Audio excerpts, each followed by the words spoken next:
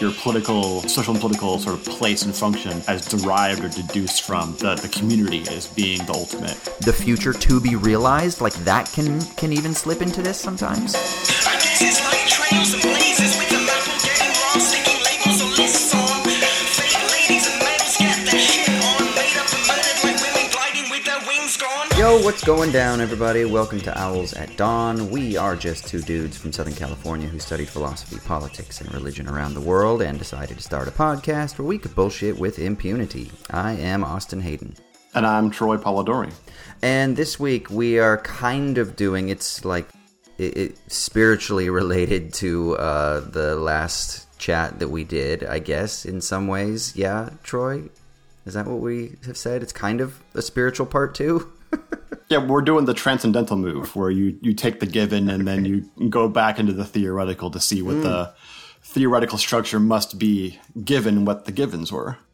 There we go. Perfect. We're going to be talking about a book by Paul Livingston called The Politics of Logic.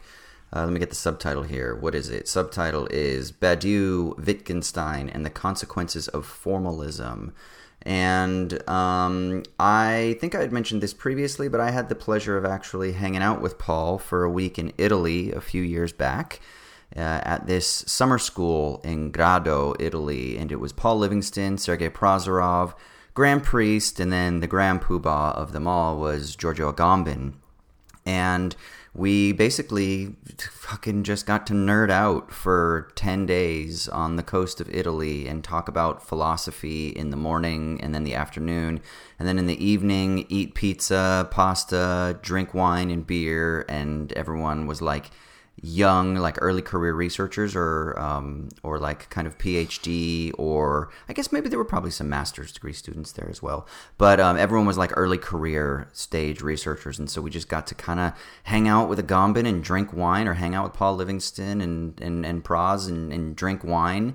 I call him Proz now, by the way, because he's been on our podcast and because I hung out with him for a week in Italy. So I hope he doesn't mind that. But we got to hang out and just kind of like chat shit. So that was when I was introduced to Paul and his work, and I know that he's been someone who's been on your radar for a while as well. Is that right? Yeah, definitely back in the days when I was also doing more continentally focused philosophy.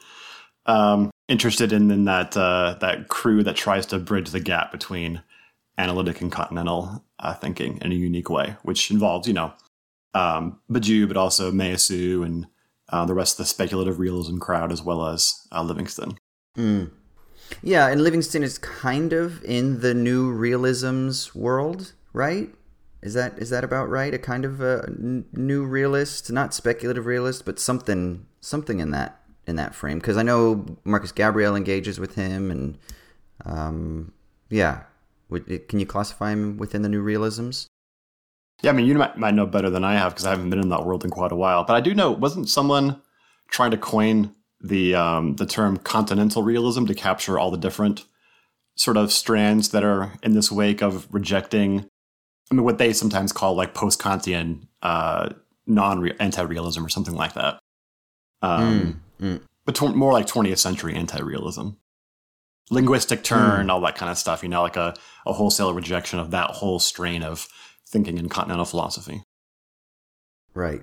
Yeah, I guess that works. I have a soft spot for that stuff, actually, even though it doesn't bear directly upon my research interests explicitly. I think it's always there kind of in the background, and whenever I get to revisit a text like this, it kind of reignites my interest in that literature. So we're going to get into that. And for those of you who are less philosophically inclined and you appreciate more of like the philosophical and more kind of the more explicit kind of cultural and social related issues, we'll try to bridge the gap between this theoretical text and what he's doing there, and how it relates to the stuff that we talked about last week about like policing what is sayable, and how it is that certain, let's say, formal structures can turn into political structures that can then wield their power over what you can say, how you can act, how you can think, etc. So that'll be in the main segment coming up very shortly.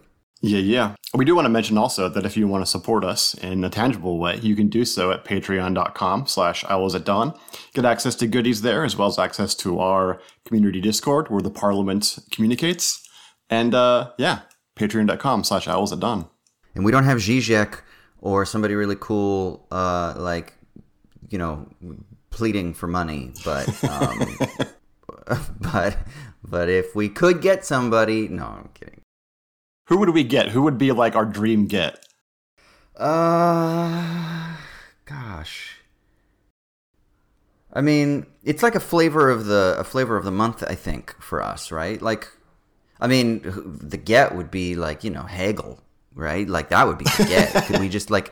Could we just have a medium contact him from the grave, and that would be the get of all gets, And then people would have to throw us their money because that's just fucking insane. I like that. You know that movie, The Trotsky, with Jay Baruchel? Have you seen that? I don't know it. No. Oh my god, dude! This is such a great movie. It's called The Trotsky. If you've ever seen the Canadian show Letterkenny, which is a fantastic show, by the way. Yeah, the guy who one of the two creators of that show was the guy who did The Trotsky, and Jay Baruchel, who I really love, is in it. And he plays this high school kid in Canada who believes he's the reincarnation of Leon Trotsky, and he tries to form a union in his high school of students. It's very funny. It's very funny and smart.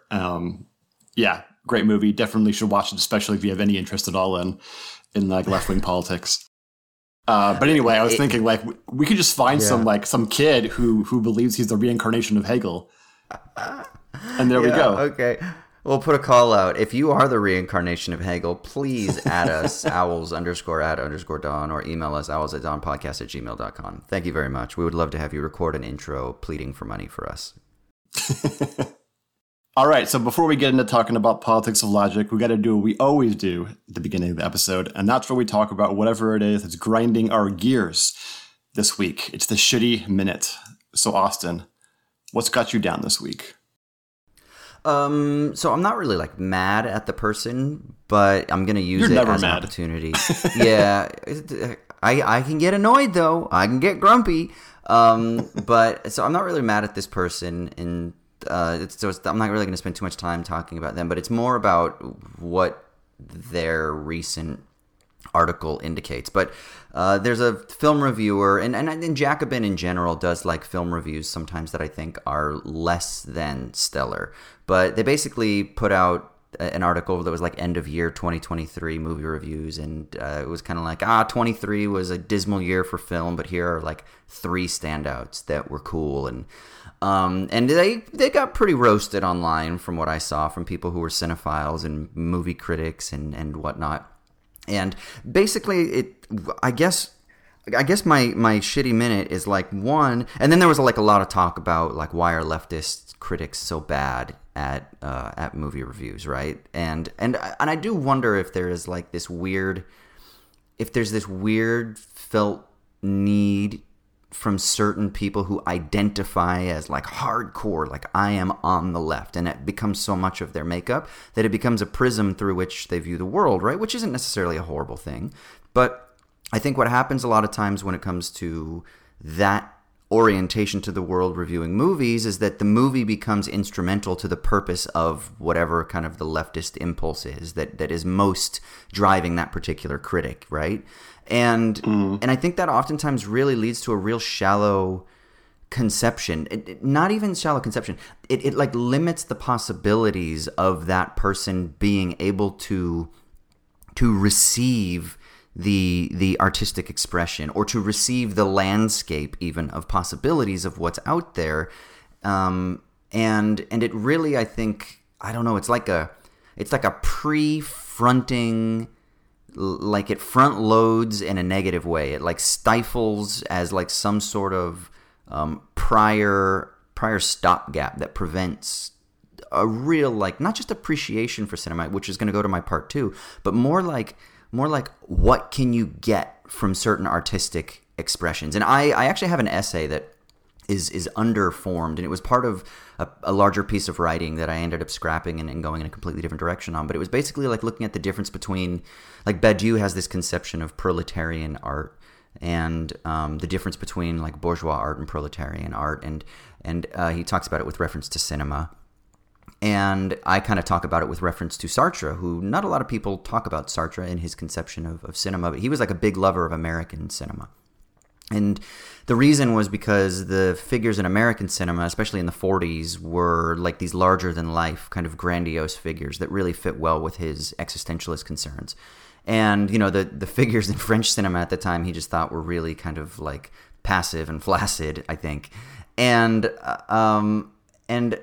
I think there's something when you kind of like read Badiou and when you read Sartre and you start thinking about, well, these are people who, especially as Sartre like later in his life becomes more committed to revolutionary liberatory politics, that still have an appreciation for the possibilities within cinema, even if it's a cinematic artifact that isn't like the Battle of Algiers, right? That isn't like the young Karl Marx, right? That the content itself doesn't have to be like preachy or even like ideologically pure to your principles, but that even formalistically, like stylistically, there's something that can be extremely valuable and liberatory within cinema at a popular level, and of course then more at the independent and avant-garde level as well.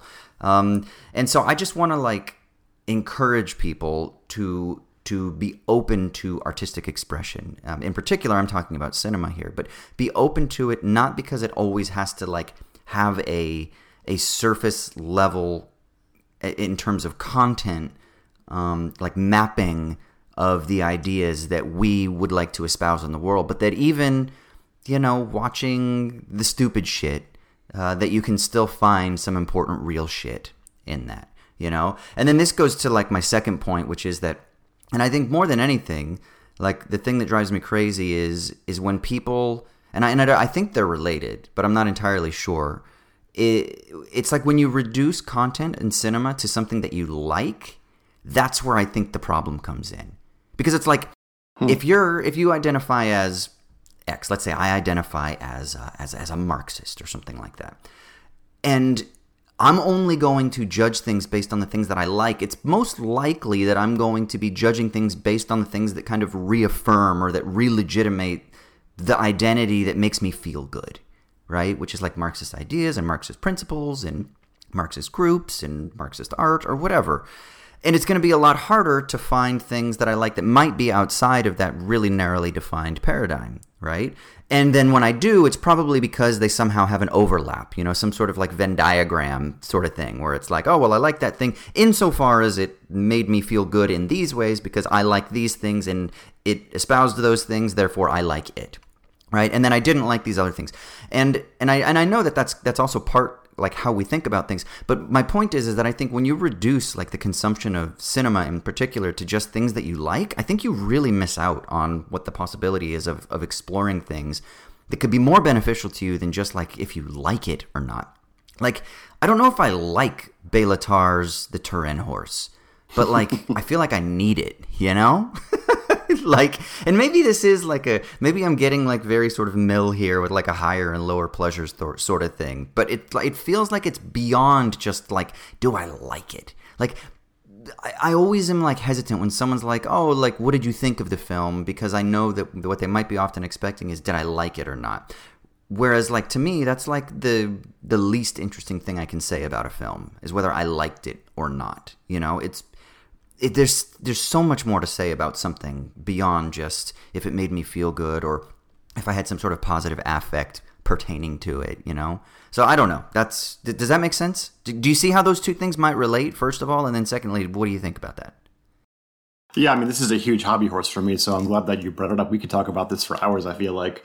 But there's, you know, I think one thing you're talking about is there's a kind of, and this is true on the left, but I think it's also kind of mirrored on specifically like the conservative evangelical segment that we sort of grew up in, where you have this very narrow frame for understanding culture, and so everything gets refracted through that prism, and then it leads to a very narrow way of appreciating things, and ultimately I think it comes down to a kind of epistemological arrogance, or maybe even epistemological fear. that you have things basically figured out, and so you don't need to be shocked into thought with anything new. And that kind of closeness to new experience and to new thought it's just an impoverished way of appreciating art. I mean, really life in general, but I think especially art. One of art's, positive functions is that it can like teach us, right? And it can change us and alter us. And that doesn't happen when you force, artistic experience and thought into a very narrow frame and don't let anything get outside of it, right? That act sort of prevents art from changing you. You're sort of like coming at it with a shield up, right? Like, I'm not going to let this do certain things to me because I don't want that to happen. I don't want to change. And that's just I think kind of antithetical just to the function of art in human life in general. But in addition to that, I think that's really important. In addition to that, I also am thinking more and more that part of why this happens specifically on the left, I think, is that there's this sense on the left, I don't think it's necessarily explicit, it's implicit, that politics is divorced from the rest of life in a way. So if you're thinking about things politically, you have to sort of interpret the rest of life through that political lens for it to make sense, rather than thinking that politics integrates, or your political thinking integrates seamlessly into the other areas of life that matter, like the other practices and values and morality and relationships and just things you do on the side, hobbies, work, all these kinds of things. And this, I think, happens whenever you make politics academic, because it gets cordoned off from everything else, just like whenever you make any academic discipline, cordoned off from everything else, this kind of phenomenon happens. And so, like, we were talking about watching Godzilla -1, and there's nothing directly political about that film, right? But there is something kind of, and it's naively so, but it's naively very optimistic about the human spirit, right? And about the value of individual human life, and about the ability of individuals to work together in community without strict hierarchies, right? And get amazing things done, conquer, like seemingly unstoppable, antagonisms or whatever from afflicting society. So that to me is, there is something kind of political about the idea that the Japanese Empire did not care about life. They didn't prioritize life first. We were just like inputs serving the institutional purpose. And then this is about like a reclamation of like the value of a regime of life, which is beautiful. Or of people, better to put, than just life. Right? Yeah, exactly. Yeah, of people. Yeah. Yeah, exactly. That to me is political.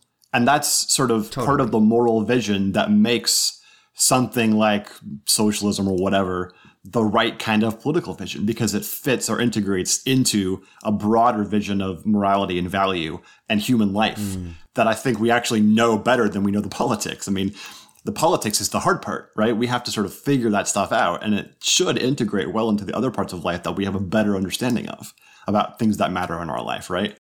Like, I'm much more sure about the relationships that I have in my life, that those things matter, than I do about the right political vision for society, right? And sometimes it seems like leftists are the opposite. They're very sure about how political economy should be ordered, but the rest of the life, that stuff's like impossible, right? I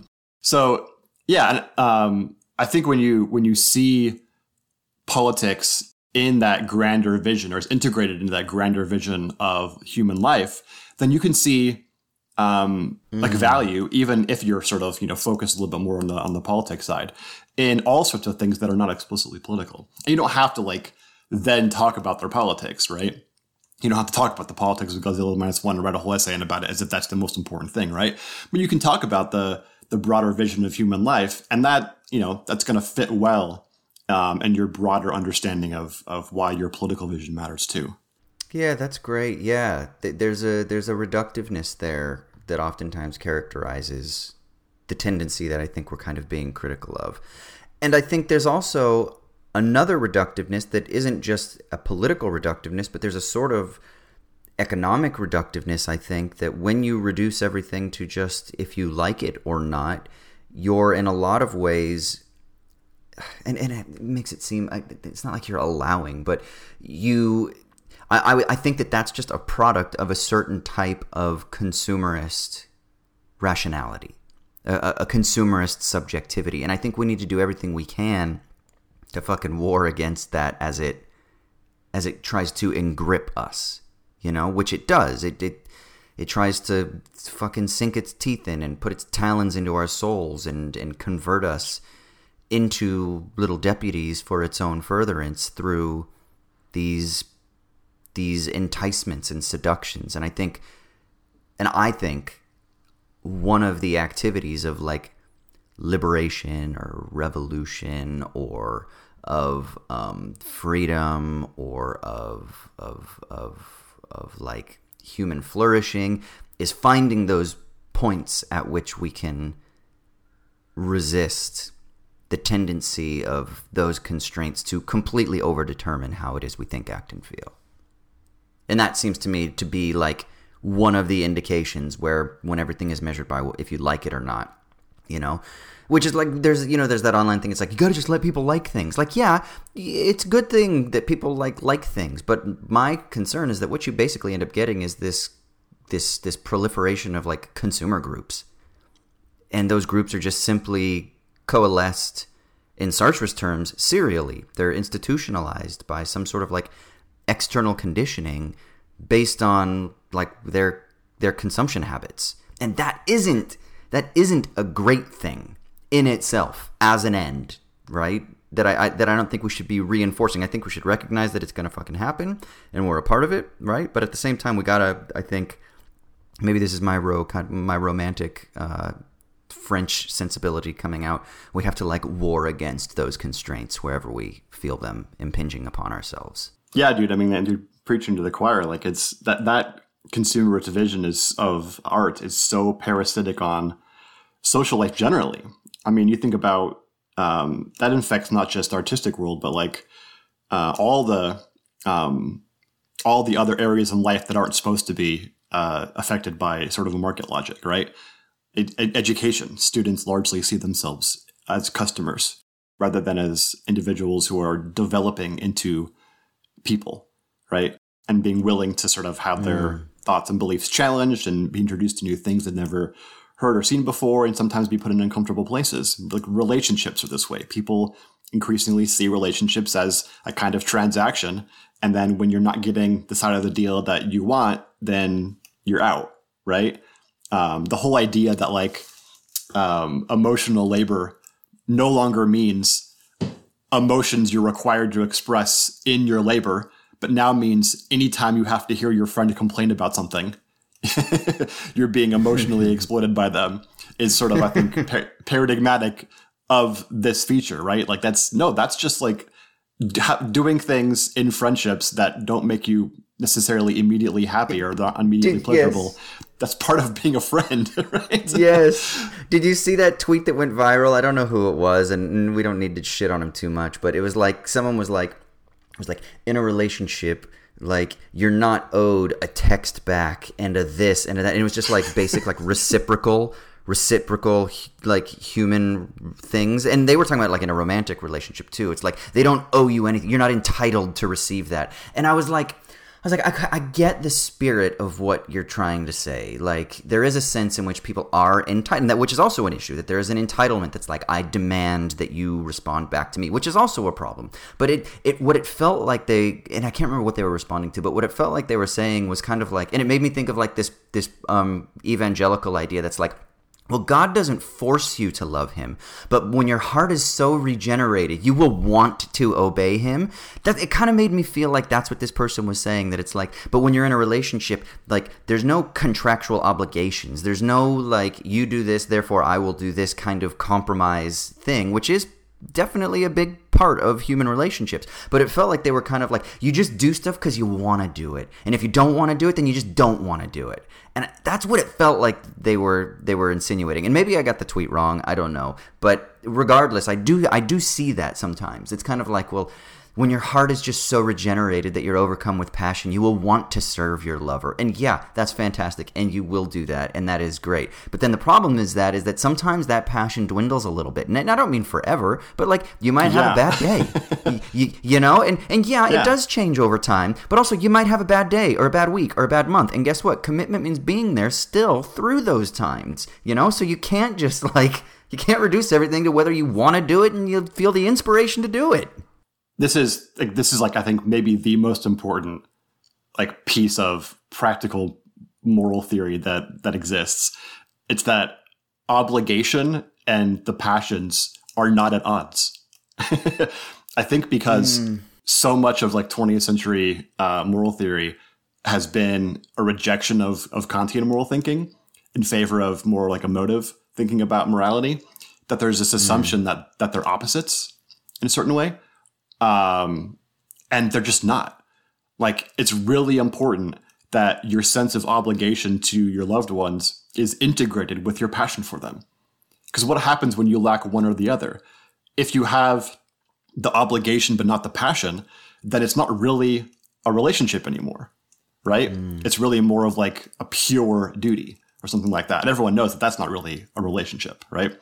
But then what people don't fail to realize is that what about if you have the passion without the obligation? They're not integrated together, right? Well, then you have things like obsession. That's passion without the obligation. And that's not really love either, right? No, it's love selfish. it's entirely selfish. It sees the person merely as an object, right? Of passion. So what's really important, what love is the integration of the obligation or the sense of responsibility and the passion, right? And they sometimes are not always going to be, you know, given that passion waxes and wanes. Sometimes obligation has to carry the weight, but it can't carry all of the weight all the time. Then it's not really a relationship anymore, right? So love really is the integration of those two things in harmony. This is great. You should write a piece on this for like Aeon magazine or something like that. You know, the integration of obligation and passion, because that's beautiful. Because they're. I know we're going long here, this shitty half hour now, but there's been a lot of commentary on the kind of like emotional turn, I think it's sometimes being termed, and I think one of the things that we can think about is how there is like a sort of like therapization of society and an emotionalization of society that I think a lot of people are trying to diagnose and work through and think about. And there's some good things about it, of course, right? Where people are being more enabled to explore things that maybe previous generations were less inclined to allow for.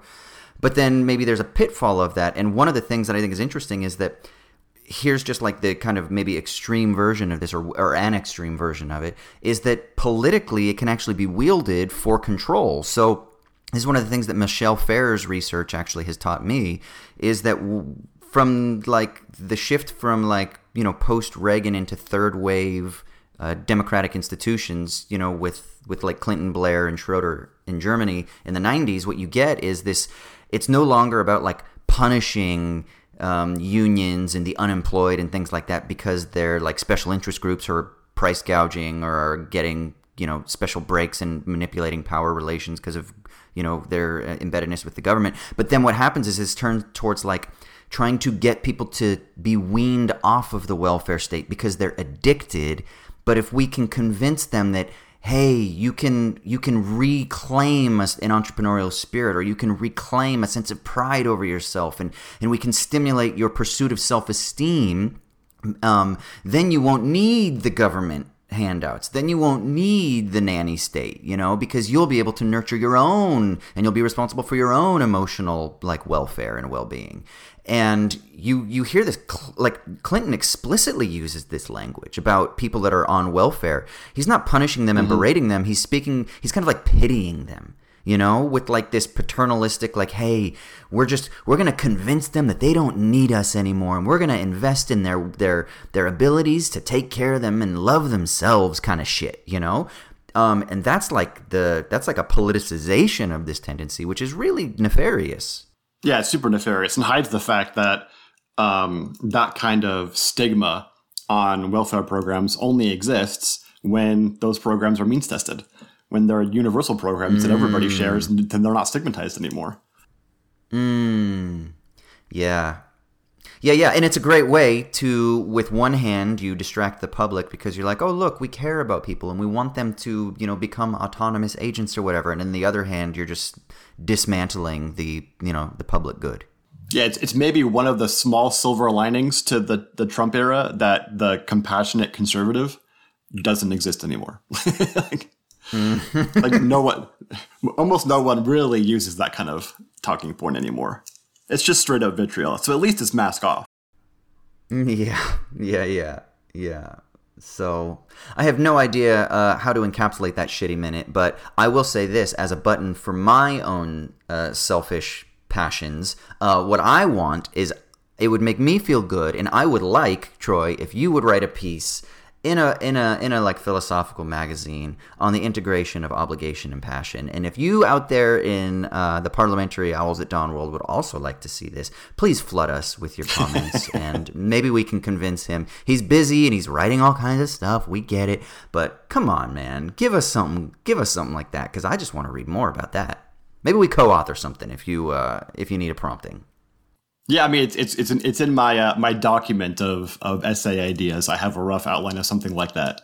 So, oh, do you? At some point, yeah, for sure.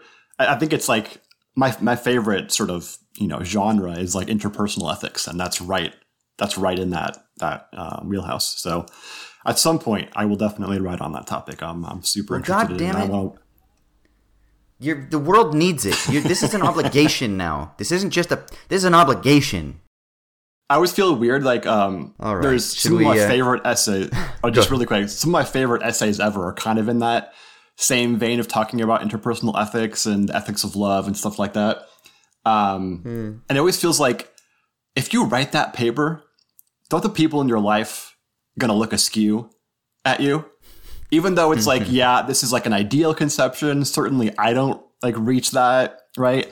But it does feel a bit like if you're gonna write in an area like that, you better not be a shit person. Right? It's so funny. Sean often talks about, you made this point a few, I don't know, 5, 6, 7 episodes ago in a shitty minute, where we were talking about, like, you mentioned how there's studies that professors of ethics aren't ethical people. And how, like, maybe they're even, and we were talking about how, like, they're driven to ethical, like, moral philosophy because they're trying to like overcorrect for their own shittiness or something like that. And it just made me think about this outing of Peter Singer and like his wielding of his power for like sexual favors or something like that. And how he's got this harem that he's kind of always collected and like, kind of engaged in an economic exchange of whatever, like you give me sex and I'll kind of co-author a paper with you sort of thing or whatever. And he's, an ethical philosopher. So it just kind of is making me think that essentially what it's doing is it's trying to hold yourself account publicly. You're like a pastor, Troy. That's what it is. If you write a paper like that, you're basically saying, hey, flock, I fuck up too, and I'm not perfect, but I've been inspired by the Spirit, and I'm holding these ideas out there in the public so that you will hold me accountable, right? Yeah, I mean, the hermeneutic that says everything that we do and think in our adult life goes back to our first 3 years of college. Like that's batting 1,000 right now. Oh no!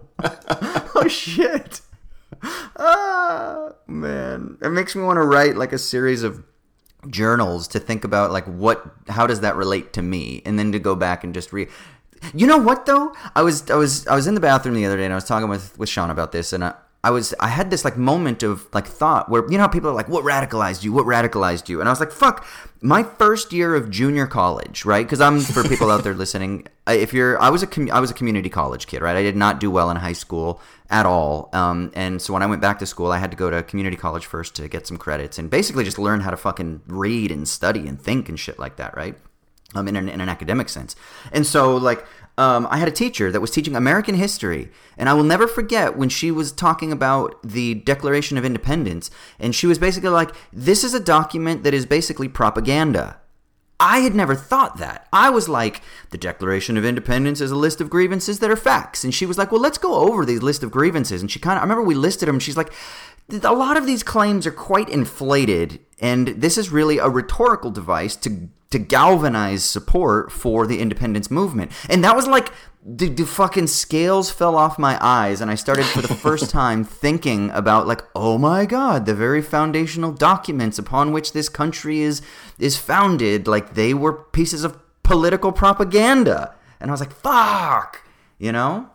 Yeah, dude, the same exact event happened for me, I think, my senior year of high school, when my super conservative history teacher, AP US history teacher, assigned us to read Howard Zinn's People's History of the United States in order to then refute all of the points. Yeah, he did it in order to, very arrogantly refute every point. What were they thinking? I know, right? Definitely backfired. And not because, that book, I think, is kind of infamously not the most historically accurate text. But again, that's not the point, right? The point is sort of the frame through which the book is told as a people's history. And that sort of makes you think, wow, every other way that I've studied history or thought of history has been antithetical to this. That's really interesting. I never thought that there was a sort of choice made in how the history was presented, and that this is a very different way, and tells you a lot more about what actually has occurred in history. So yeah, that was definitely the scales falling off the eyes moment for me. Interesting how similar that they were, right? Recontextualizing something you already have heard history a whole lot about. Yeah, American history too, right? Well, but I think that's where a lot of the kind of like quote unquote radicalization comes from, is like the thing that you just assume as being water, right? Like that you just swim and you breathe and you think it, when you start to realize, oh, actually, like, no, you've been put in a fish tank, right? It's not just reality as such. You've been placed into that. And guess what? There's life outside of that fish tank. And you actually have legs. You're not a fish. You have gills, but you also have lungs. And you can... It's a tortured metaphor. Sorry, I'm done. But you get the point. All right. Sick. Well, let's talk about Paul Livingston a little bit here. Let's get into this main segment. So... You had never read this before. I was pretty familiar with this text previously. I've referred to it in a lot of works that I've published. I keep recurring to it. I keep returning to it. And the ideas recur in my mind over and over and over again very often. How do you want to set this up? Do you want to kind of set up like what it is that he is primarily going to be exploring, or do you want to talk about that section, the 4 orientations of thought? Like, what's the best way for you, since you were kind of newer to this, that would like help the people listening to, I think, get a foothold on this before we start delving into it? Yeah, I don't know that I have like a determinative reason either way, but I do think it'd be most interesting to kind of jump into the 4 orientations of thought section, since that seems to be the meatiest portion of it, and seems to be the innovation. That 4th orientation seems to be the innovation that Livingston's trying to extrapolate here, right? Yeah, and maybe the way I kind of see this text, and he does talk about this early on, is that he is investigating what he calls forms of life. It's part of the subtitle, right? And so in the introduction, quite early on page 4, he says, okay, so this book is basically like about investigating formalisms. So what are forms and what is formalism, right? So he defines it. He says, there are, of course, many available definitions of forms and formalism, he said, but here I follow the suggestion of Georg Cantor in the inaugural definition of mathematical set theory, one of the most important developments of formalism in our time. And he basically says that he defines form in terms of a set that helps him, in his book, set his argument. And here's a quote that he quotes from Cantor. And he says, by a manifold or set, I understand in general any many which can be thought of as one. That is, every totality of definite elements which can be united to a whole through a law. By this, I believe I have defined something related to the Platonic eidos, or idea. And then Livingston says, Cantor here recognizes the relevance of his new concept of the set to the ancient problem that most vexed Plato in accounting for the idea as the one that unites the many of its participants. So I think for me that's really important, because these 4 orientations of thought, or what I think he could even call, and I think he does in the longer definition, it's the 4 orientations of the relation between thought and being, that they're understood in terms of them being formalisms. So Livingston basically says that there are primarily or this is a a way that we can take up a large swath of thinking by looking at how there are 4 different approaches or orientations to how it is that people understand the relationship of thought to being. And they're all formalisms, or they're working from within a sort of formalist paradigm.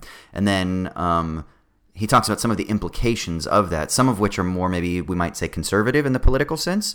Because remember, the book is called Politics of Logic. So there is something about like the political and social implications that come from this theoretical framing. And then there are other formalisms that might be more quote unquote liberatory, which he has 2 that he explores. So there are 2 that are kind of more what we might call like conservative or restrictive formalisms, maybe. And then there are 2 that are more in kind of like the liberatory end. Do you agree with that, or what are your thoughts on that? Yeah, and I was just thinking, to help make this a little bit more concrete for listeners who maybe don't have as much of a academic philosophical background, what's kind of being referenced here is what's called the classic problem of the one and the many. And one way of kind of getting at how this problem surfaces even just in everyday thought for every individual, not just in philosophy seminars, is to think about think about 4 objects that are in front of you, all of which are green, right? It's like a leaf and a green apple and a lime and, a green shirt or whatever, right? There's a sense in which there are many different instances of green there. There's also a sense in which there is one instance, or there's one color green, manifest in all of them. So the way that the philosophical problem is introduced is to say, well, how is it that there are 4 concrete objects that instantiate the color green, but there's one color green amongst them all? There's a sense in which there is one, and there's a sense in which there's many. And it seems like thought is able to access this oneness that's not actually concrete. It's an abstract thing, right? It's not spatiotemporal. It's not measured by things like space-time. It's instead abstract and doesn't seem to exist in a way that's tangible or can be touched or heard. Instead, it's thought, right? And so it seems like thought has access to this level of abstraction that the concrete senses are not able to access directly. And then those things, get integrated together so we can think about the one and the many at the same time, right? So this generally gets at the idea that thought has this unique characteristic to it that seems special in being able to access this abstract oneness amongst many instantiations. So that's kind of one just kind of basic way in which you can get a pathway into thinking where this problem might arise. Yeah, and then there's a sense in which, right, it's like, how do we think about the one in a way that doesn't just reduce it to maybe like an arbitrary closing of the formal set? So you could look at like, I'm going to take a different set of 4 green things, but let's say a green leaf, a green patch of grass, maybe a group of people wearing green shirts and a green apple. And you might look at it and you might be like, oh, well, they're all contained in this one area, and that area is called, the park. So therefore, like, you've created like a single form of enclosure that encapsulates all those many within that one, and you kind of like reduced it, and you said, well, that's what defines those 4 things. Those 4 elements are defined by their relation to them being in the park, and that's kind of like solidified and canonized, right? And what that does is that kind of like restricts the other possibilities of how it is that they could be formalized, or how they could be defined, or how we could understand the relations between those things. Yeah? Yeah, thought has the ability not just to sort of represent oneness, but even do some like direct activity on things to, in your words, to enclose them, right? So yeah, thought has all these functions that it can perform that seem to need some explanation, because they don't seem like they necessarily, it seems like it's a kind of activity that thought does, and not merely like a passive representation of reality in sort of like the empiricist tradition would normally think, where you're just passively receiving stimuli, and the forms of those things are also passively received, right? If Kant taught us anything, it's the mind's seems to be doing some work here in applying forms such that a reality can be experienced in a particular way. And Kant thought that it happened in thought, but I think one thing we can add to that is it also happens in perception, even before thought even happens, right? So even just experience in general has these kind of formal aspects to it. And we were just talking about seeing an apple and a grass and a shirt, and that you can just merely experience those things, and a lot of those categories, those thought-based categories, that come into play even before like pure cognition comes into the scene. Yeah, I do want to say it's interesting too. That's kind of like the precognitive experience, and then there's like the political activity of it. And this is something that actually interests someone that I know we are going to be talking about, hopefully in the near future. But Kojin Karatani talks about in his collection of essays, Architecture as Metaphor. He talks about how 20th century formalisms are essentially characterized by an activity of like foreclosing. They're characterized by the verb to be. And he talks about that what it does is it's essentially an activity, and he really goes back to Socrates and Plato in a critical sense, and talks about how the activity, which then relates to what Livingston was just talking about here, about the kind of like the Platonic concern with the relationship between the one and the many, and that, of course, in the quote from Cantor, where he's talking about how this idea of formalism pertains to the Platonic notion of like eidos or idea.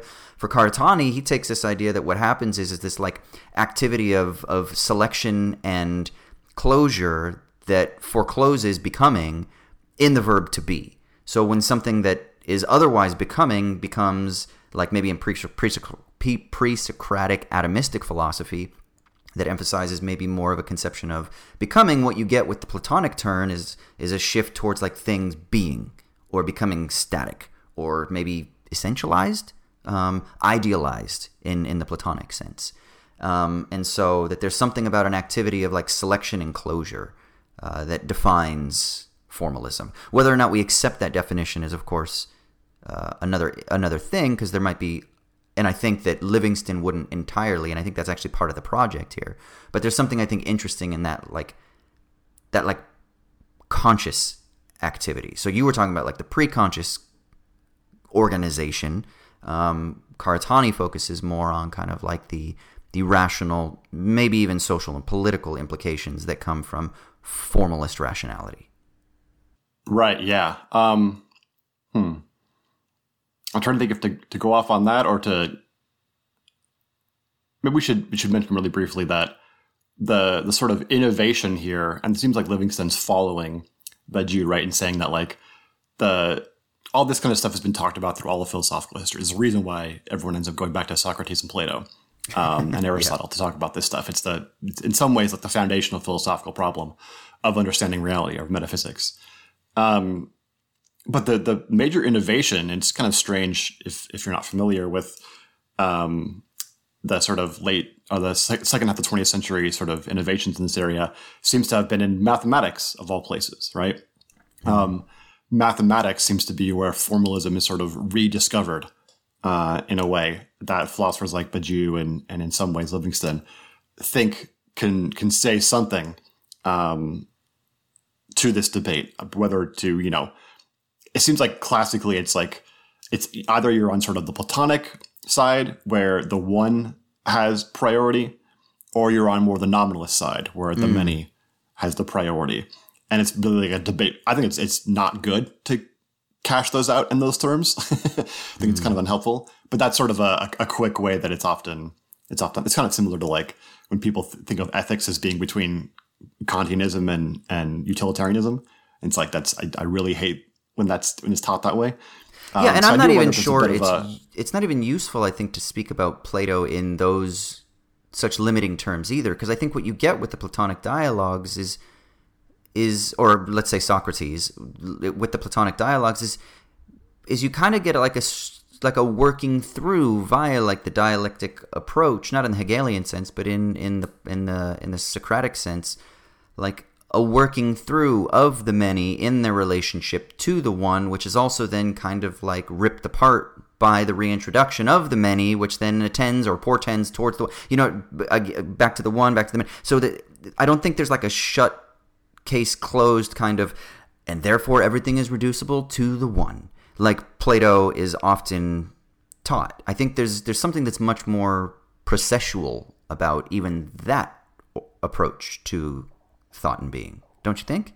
Yeah, I mean, I think with many of these things, the sort of strict dichotomy of, either this thing or it's the other thing always misses out on how probably both sides, but oftentimes it's the side on the abstract and actually is trying to integrate them. And maybe it doesn't do that very, very well, or maybe it fails in certain aspects or privileges certain things that shouldn't, but it's usually trying to integrate them in a certain way, where that's often sort of passed over in this, by this method of like presenting them as opposites or in constant contradiction or something like that. Yeah.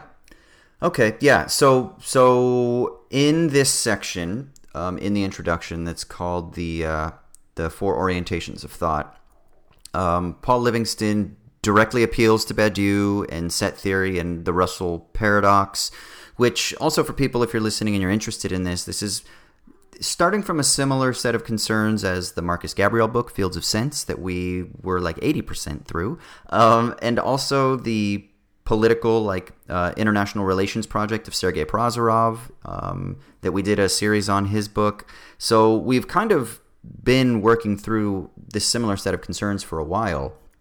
But it's basically that okay, like Russell's paradox teaches us that there is no such thing as a one-all. There is no set of all sets. And Badiou he works from within that framework, argues quite rigorously in Being an Event for that position, that there is no sense of the one-all or a set of all sets. So that means that there is no like single way that we can think of, or how does Gabriel say it? There is no single plane of reality, right? But that what we have is a sort of like incompleteness of worlds, or Gabriel calls it like the no world theory.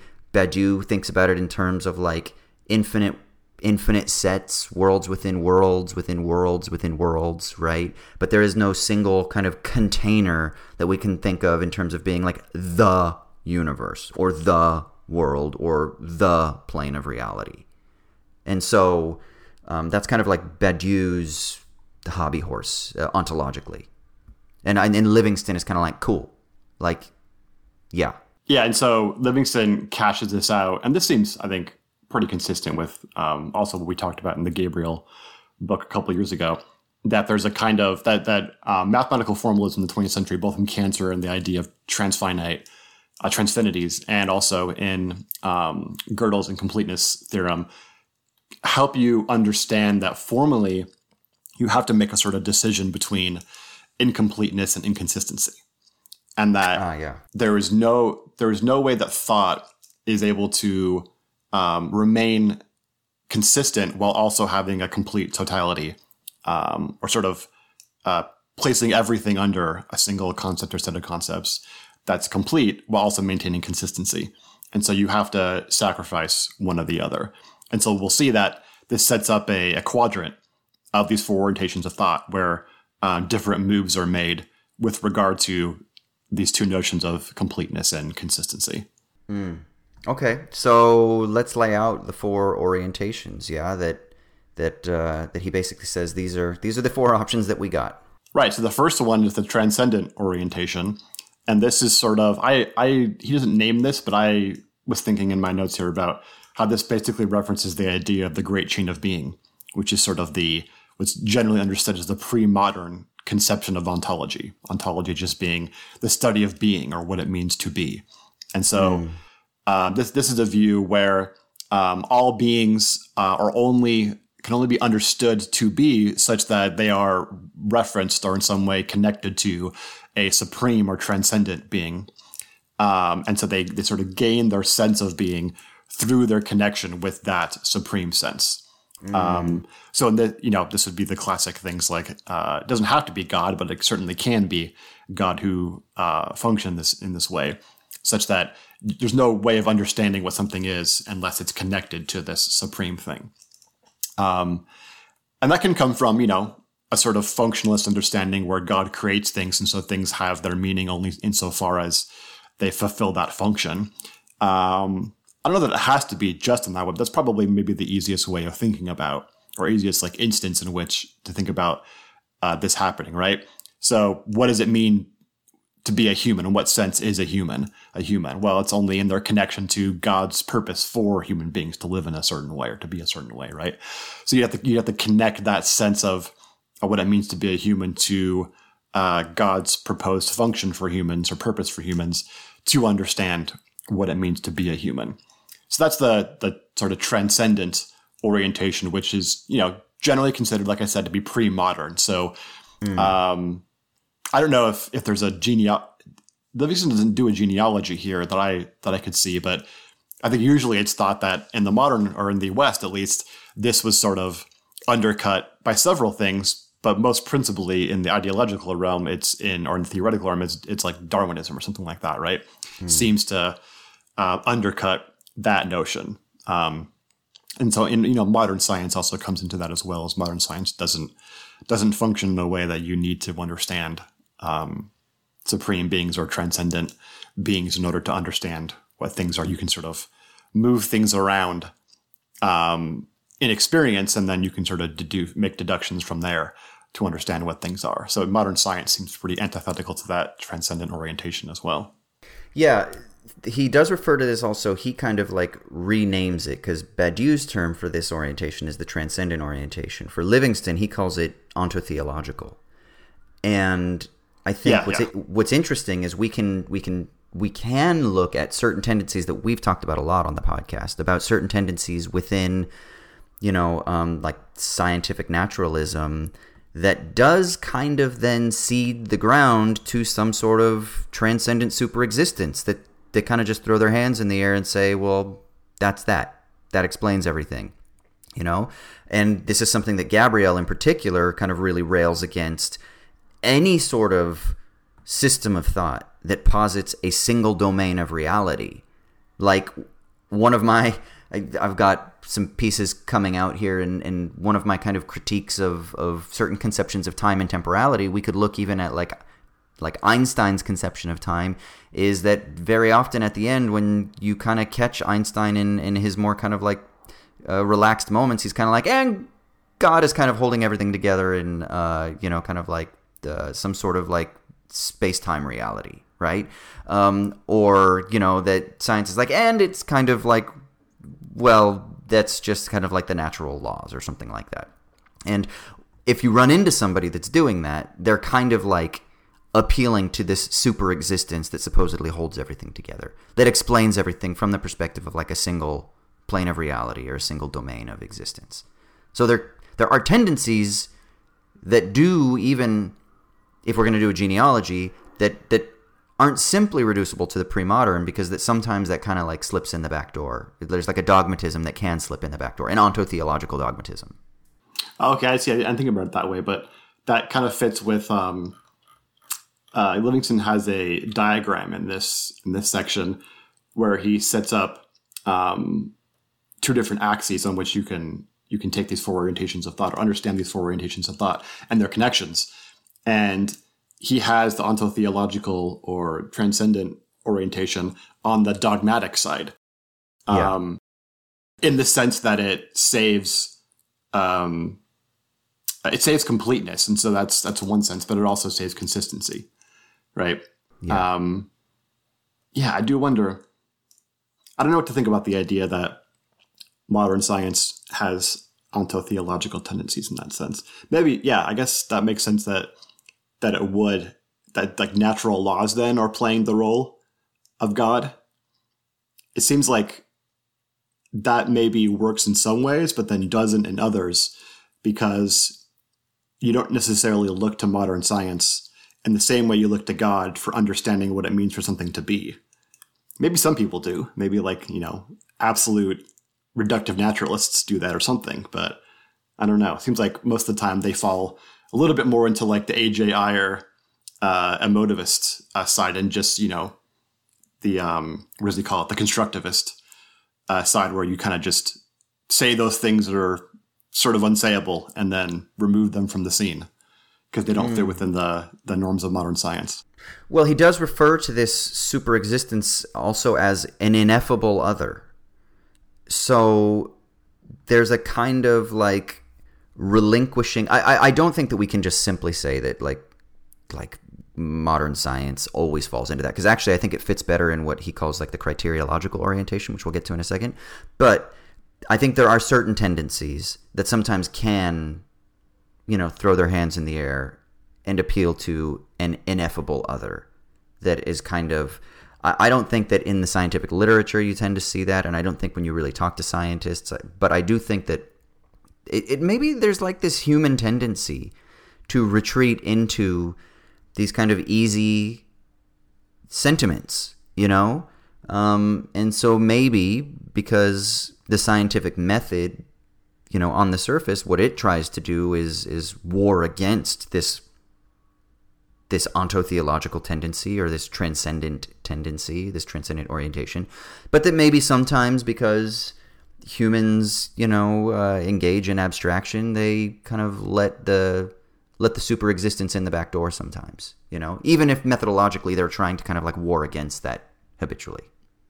I don't know.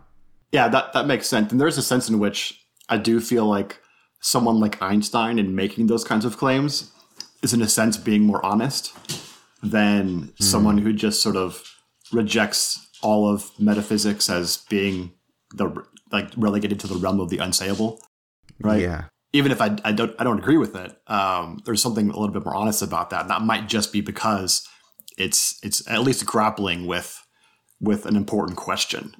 Whereas I think relegating everything to the everything outside of modern science to the unsayable is not even trying to. It's just dismissing a problem as if it's not a problem. Yeah. Okay, cool. So that's the transcendent / ontotheological orientation. The second orientation, he does kind of trace, I guess there is like a genealogy in his terms to Kant. He says it is the one that is implicit in traditional nominalism as well as in some forms of critical thought since Kant. And he says, but it reaches its full methodological expression with the 20th century linguistic turn. And Badiou calls it the constructivist orientation. Livingston calls it the criteriological orientation. And essentially this is where the totality of existence is regulated by the discernible protocols of a meaningful language, comprehensible in themselves and capable of distinguishing between the sayable and the non-sayable. So then reflection on the presumably determinate structure of language yields a kind of critical enterprise that involves the drawing of a regulative line between sense and nonsense, or between the sayable and what cannot, within the determinate norms definitive of a language, be said. And then he said, in some of its most exemplary forms, this is the project of a kind of limitative policing of the sayable. And so he says here the totality of the sayable is understood as comprehended by the determinate syntactical rules for the use of the language in question, and thus as not only a bounded, but a finite whole, outside of which it is possible for the theorist or the inventor of language unproblematically to stand. And this is the one that I think is really interesting, because I think with this you kind of get the kind of like verificationism. You get this appeal to, well, what we are doing is we are really examining the reality of things that you can actually cognize or talk about, that which is sayable. But what ends up happening is that there's sort of a power move here, where the theorist kind of invents the structure, invents the form, invents the picks and chooses, selects what inputs are included into the form, and then kind of like appeals to certain norms that regulate that form's existence and perpetuation. So there's a regulative principle that kind of preconditions, if you will, the possibilities for that which is sayable. But outside of that, the theorist is able to stand objectively, right? They're not implicated in their own kind of formalist construction. Yeah. I had trouble with this section. Okay. Let me ask let me sort of express what was troubling me and see if you can help me clear up something. Okay. So it seems like, I totally agree with Livingston at the beginning that this whole debate hinges on the classical problem of the one and the many, which ultimately is about the relationship of thought to being. And that is one of the foundational problems in philosophy. I mean, I think like the foundational like set of problems in philosophy is what is the relationship between being, thought, and value. And everything kind of is reduced to that ultimately. But then here, we're not talking about thought, we're talking about language. What's sayable, right? And that seems to me a problem, because language is not thought, and thought can exist without language. And so I think we just get off track a little bit when we start talking about the relationship between language and being without connecting it to the more fundamental feature, which is thought. Can't have language without thought, but you can have thought without language. But let me just push back just a little, or maybe a clarification. I think what he's saying is that this tendency is like a post-Kantian tendency, where there's this tendency towards like a formalist constructivism around that which is thinkable.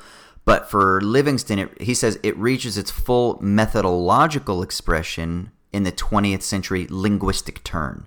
So I think he's seeing a tendency that shifts in its different instantiations.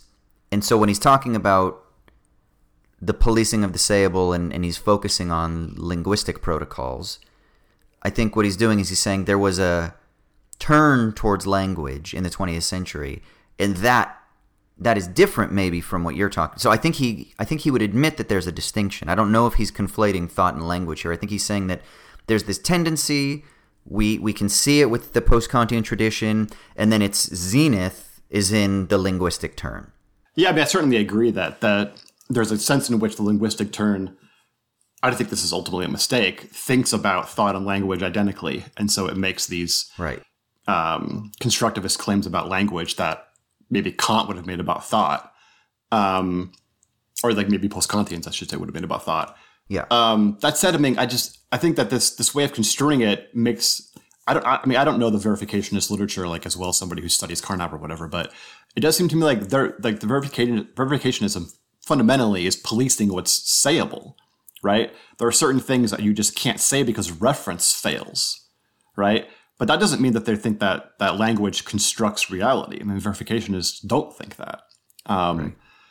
So it just seems like there's a kind of linguistic constructivism which does say that, which says that in some way, like language constructs our ontological categories. And that's a very different claim than the claim that saying things about religion or aesthetics or morality or metaphysics is fails because it can't refer. It can't, it doesn't have a verification like condition through which it could refer properly. I think both those are like false. They're both wrong, but in very different ways. I'm just worried that this is sort of bringing those two different moves into the same arena when they aren't. And if we made a little bit better of a distinction between thought and language, we maybe wouldn't have to. I don't know if this really matters ultimately. Maybe I'm just like getting stuck on something that isn't super important in the end. But I just don't know that verificationists are constructivists, I guess is the idea. They're like limitivists or something, right? Or limitivists is a better way to put it. They just, eliminate lots of things and leave what they think is non-constructed left over. It's just a very, narrow conception of what's non-constructed that's left over. And that seems different than like the more explicitly constructivist activity, which argues that ontology is constructed in some way by thought or language. Maybe that's why Livingston renames it from the constructivist to what he calls the criteriological, right? Which seems to be more accurate to the points that you're bringing up. Badiou's term for it is the constructivist orientation, because this is what Badiou says. He says that the constructivist orientation sets forth the norm of existence by means of explicit constructions, right? It ends up subordinating existential judgment to finite and controllable linguistic protocols. let us say any kind of existence is underpinned by an algorithm allowing a case that is the matter of to be effectively reached. So that's for Badiou. But then for Livingston, he says, he does talk about, this idea of the policing of the sayable in the criteriological orientation. And he says that exactly what you're saying. The totality of the sayable is itself understood as comprehended by the determinate syntactical rules for the use of the language in question, and thus not only a bounded but finite whole outside of which it's possible for the theorist to unproblematically stand. And then he says, the political correlate of this orientation is thus a conventionalism that sees the totality of a language as wholly perspicuous from outside its determinate bounds, but forecloses or ignores the question of the possibility of language or meaning as such. Since it is always possible to stand outside a determinate language and specify its principles, it is always possible to exceed a determinate bounded language with another. Thus, the criteriological orientation can grasp infinity only as the potentially infinite openness of a successive hierarchy of types, but at the cost of its own possible capture by a still higher language. And this is the orientation at the root of parameterization, which attempts to resolve paradox by way of the inscription of a rigorous and unending hierarchy of types or languages. So I think that what he's saying is precise. I think he's trying to take what Badiou is doing, and I think he's trying to see how it is that we can understand the linguistic turn and the post-Kantian tendencies as maybe not being constructivist, because I think he might quibble with that definition, but as being criteriological, as being concerned with creating the parameters through linguistic, I was going to say construction, but through linguistic formalism, which I think Badiou would say is a constructivist tendency or constructionist activity. I don't know, but I don't know if Livingston is making that same point. And maybe I'm just splitting hairs at this point. Like you said, maybe it's not ultimately important to the point that he's making, but that's just kind of what I was thinking. What do you think? Yeah, I mean, I'm still struggling with, I'm trying to understand what this whole, what did he call it? Parameterization? Yeah, I can't even say that word. Parameterization kind of function is the idea that so you have these sets of conceptions in a particular language, and then you can create a meta language, which then from the outside formalizes those things. But then that meta language can itself have a meta language. Yeah. And that process is unending. Yes. Yeah. It's just this unending game of parameterization, of creating the parameters of what's sayable and what's not sayable. And then here's the political twist, the rub that's important for him, is that the theorist that's engaging in this activity, they kind of have a privileged position outside of it. They're not implicated within it, which is important for his ultimate final place, which is the paradoxical critical orientation, right? So they look at the paradox of totality, and they kind of resolve the paradox of is there a world of all worlds? The kind of set theoretical Russell paradox.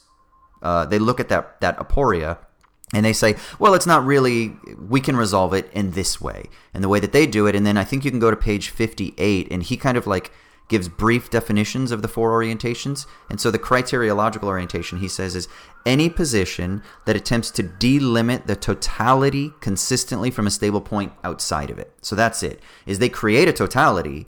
This is what's sayable. This is what's sensical. And then that is nonsensical. That is, you cannot speak of that, or that is beyond the bounds of rationality.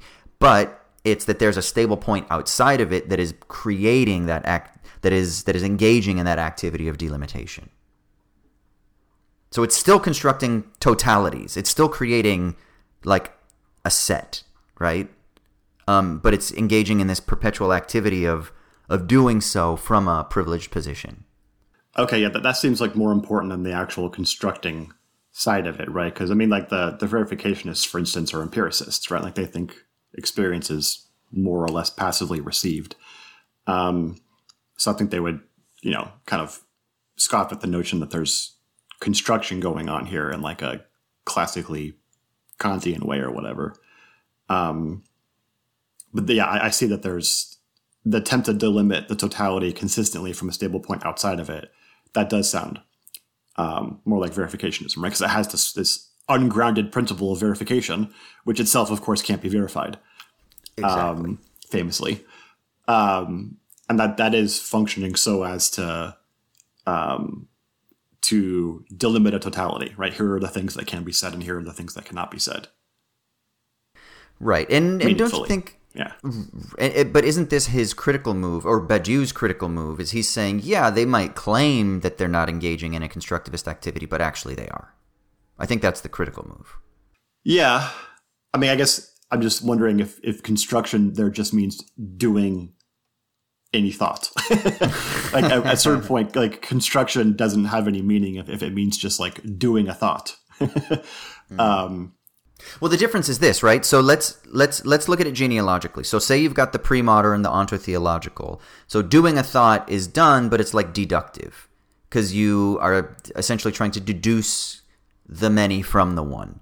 With the constructivist, you're kind of like, no, we're trying to build up to the one, right? Or the criteriological. So it's sort of like a deduction versus an inductive approach.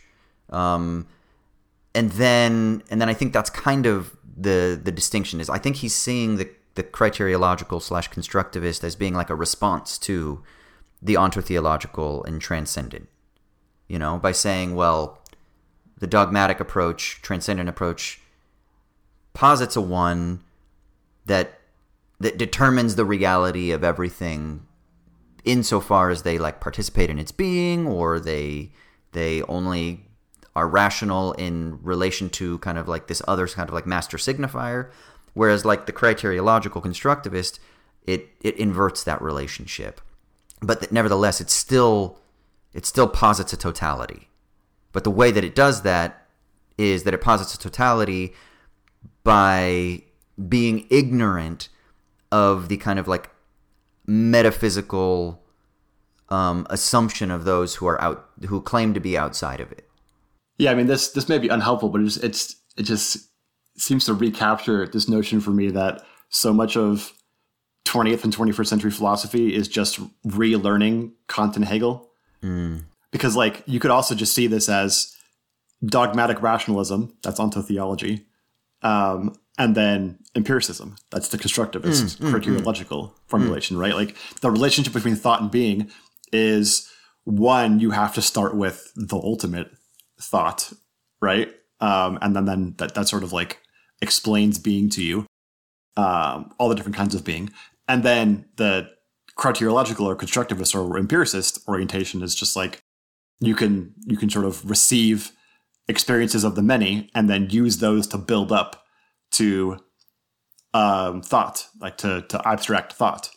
And of course, like Kant's point was, no, you can't, right? You have to have those concepts first to do any sort of thoughts, and I would add experience as well. So yeah, there's I don't know, some kind of recapitulation of Kant, and then I think later Hegel trying to overcome that duality in the first place by trying to explain thought as within being, which I think both that seems to be part of Livingston's point, right? Is ultimately we have to think from within. He talks about within language, but I'm curious what he actually means by that. Why language is the most important thing. We can get to that later. Okay. Yeah, and then two things I wanted to note, like on this little chart or this table that he has on page 57.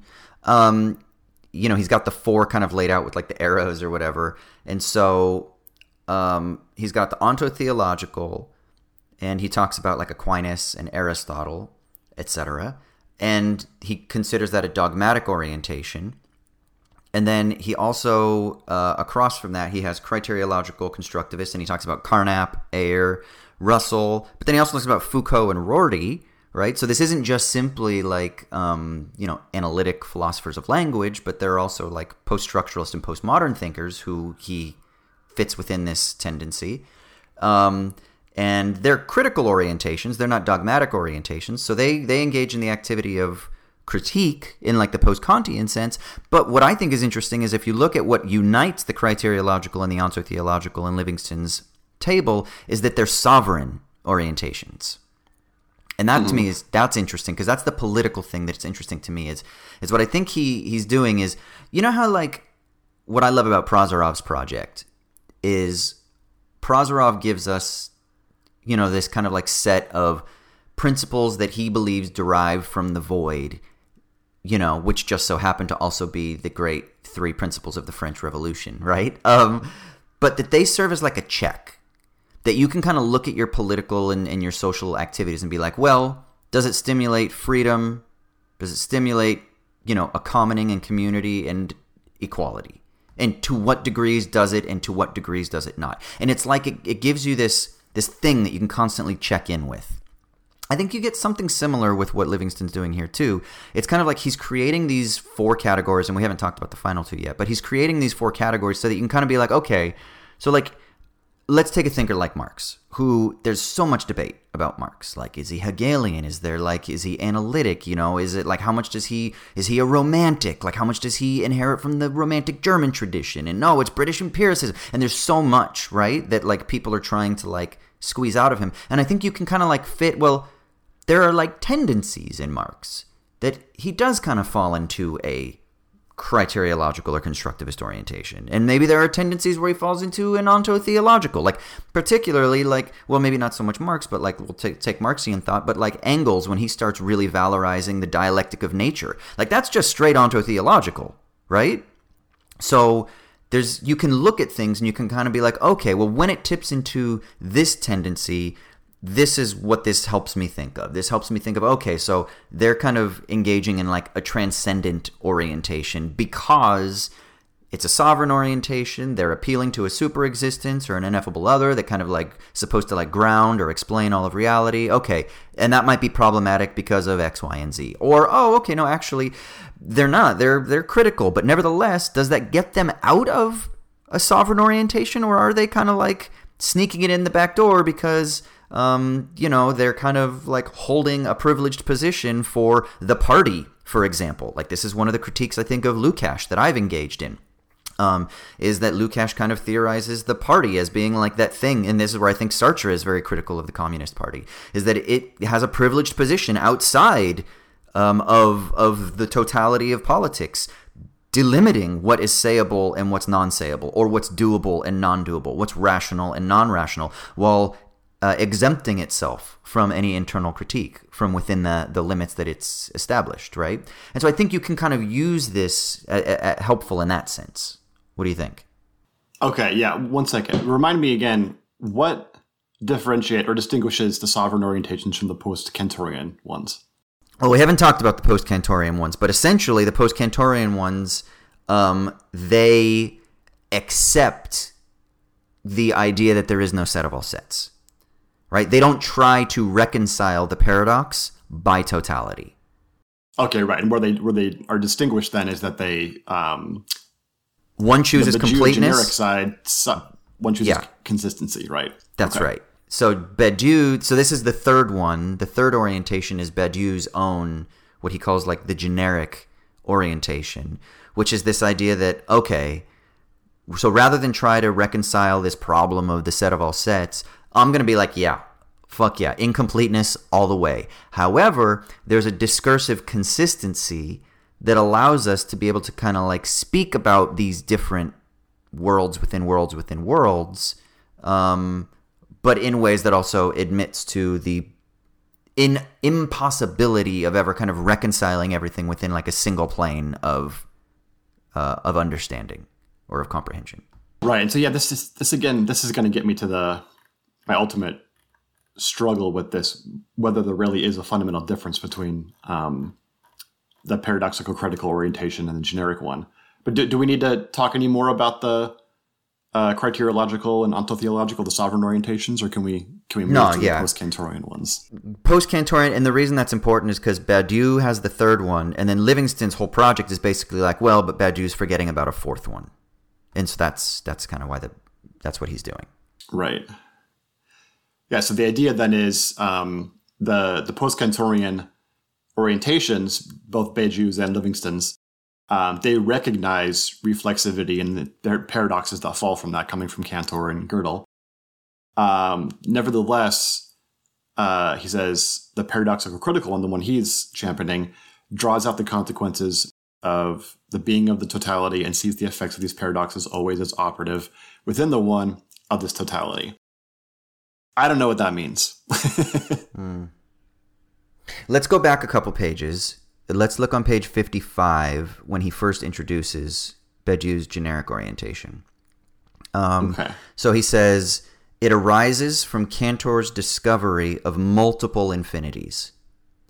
So worlds within worlds within worlds, all of which are infinite in themselves. And it takes into account the implication of the self-representation of the infinite totality, formally figured by diagonalization. So this is confusing, but here's a quote. So the third orientation for Badiou, this is Badiou's quote, the third orientation posits existence as having no norms save for discursive consistency. It lends privilege to indefinite zones, multiples subtracted from any predicative gathering of thoughts, points of access, and subtractive donations. Say all existence is caught in a wandering that works diagonally against the diverse assemblages expected to surprise it.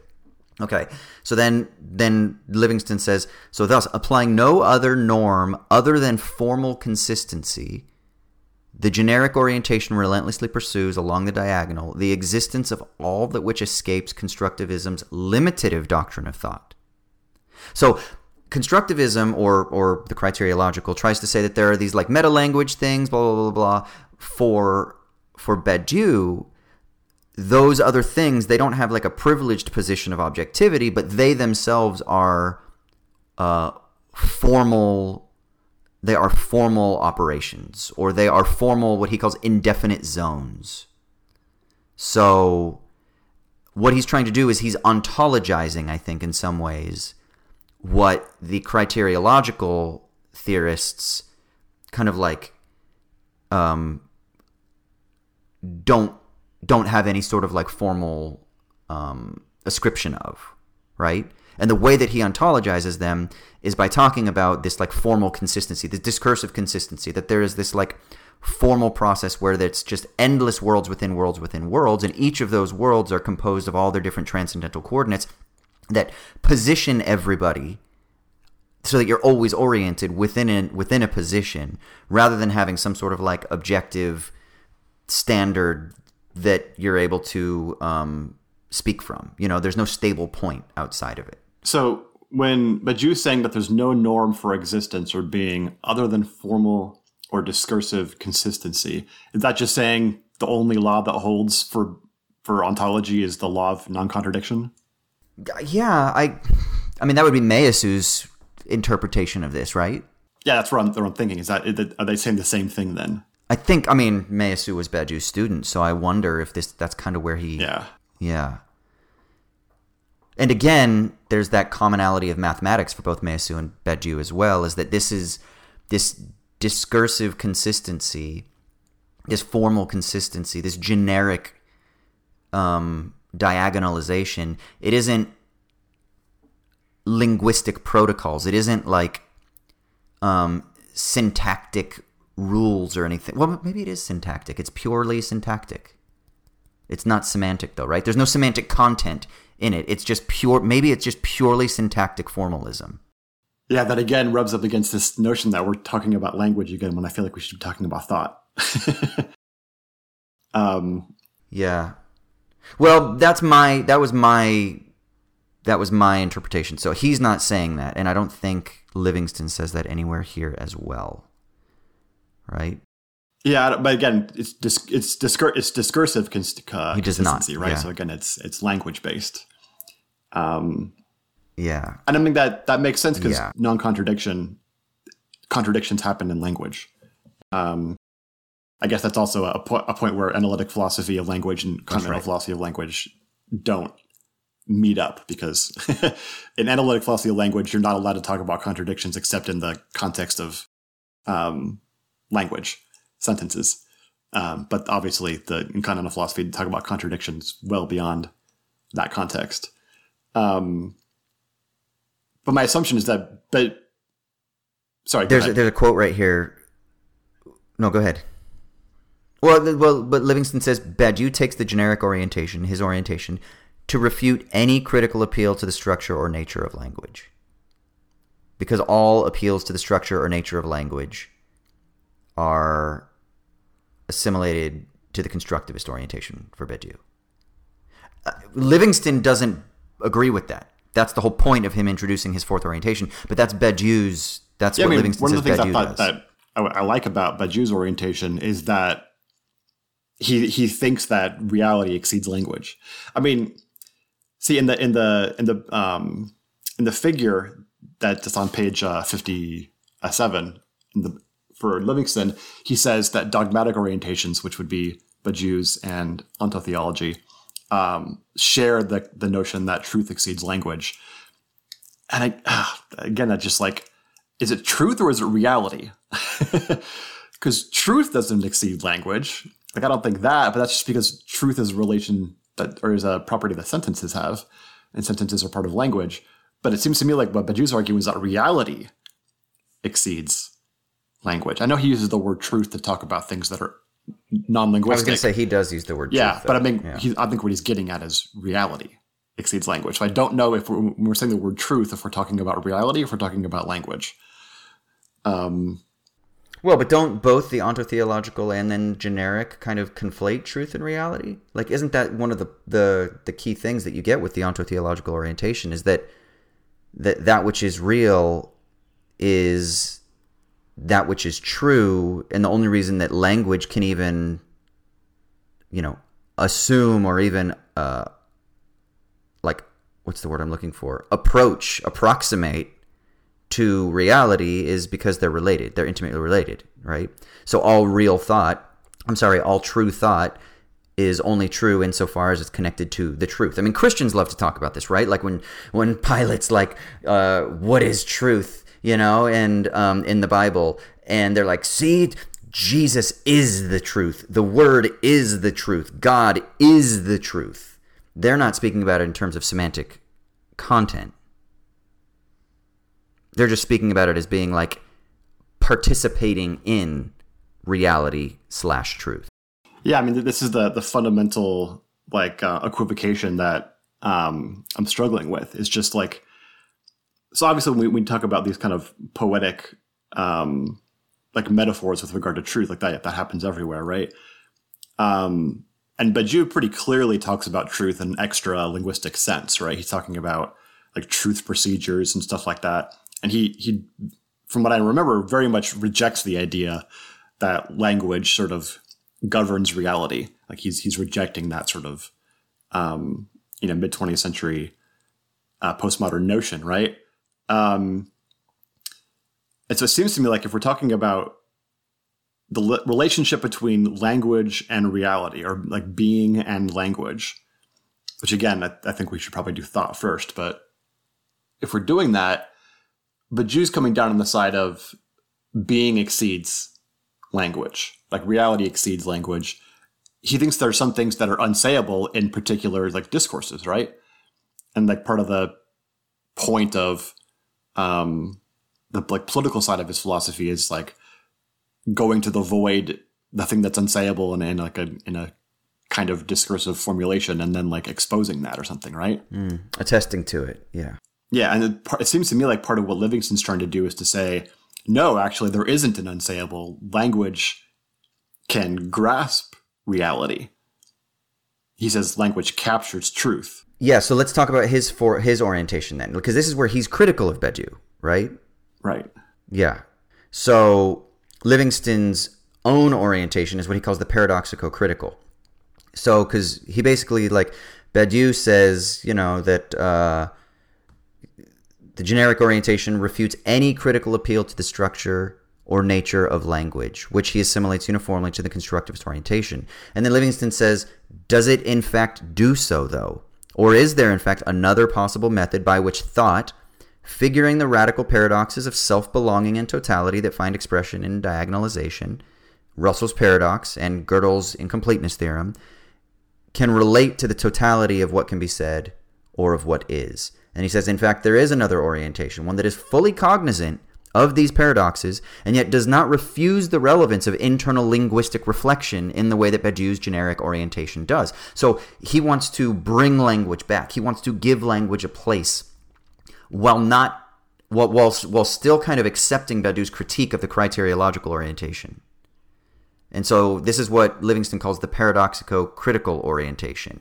And it operates by tracing the destabilizing implications of the paradoxes of self-reference, or Russell's paradox, at the boundaries of the thinkable and the sayable. That this orientation is indeed fundamentally different from Badiou's, despite its common passage through the paradoxes of self-reference, is already suggested by the very different relation it bears to the analysis of the structure of language. That is, whereas Badiou's generic orientation positions itself beyond or before all reflection on language and its structure, just like you were saying, truth exceeding language, the paradoxico-critical orientation depends crucially on the possibility of language self-referentially to figure itself by displaying its own structure, even if this figuring will necessarily be paradoxical. Yeah, so I mean, I guess what I'm wondering then is Livingston saying reality depends upon language, but not in the way that constructivists think.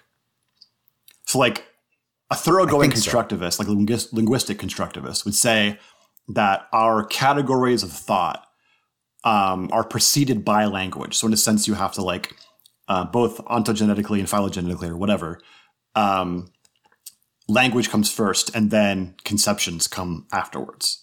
So there's no such thing as like a conception or any kind of thought that exists prior to language. That's like a typical, like a foundational linguistic constructivism type of claim to make, right? Again, I don't think all the what are called the constructivists think that, but that's like the most extreme version, right? Or like a paradigmatic version. And so is Livingston saying then, well, okay, reality doesn't depend upon language in that way, right?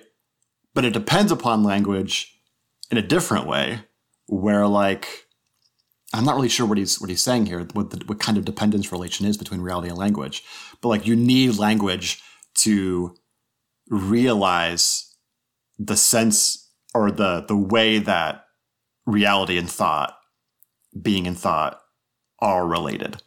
Like language is the means through which to conceptualize that relation. Is that what he's saying? I think so. This is where I'm thinking, because he doesn't list Hegel on this chart, which I find fascinating. He definitely seems like he's in the paradox here. Yeah, hovering over it. Yeah, exactly. And neither does he list Kant, but I think that for him, Kant would fit within the criteriological and constructivist.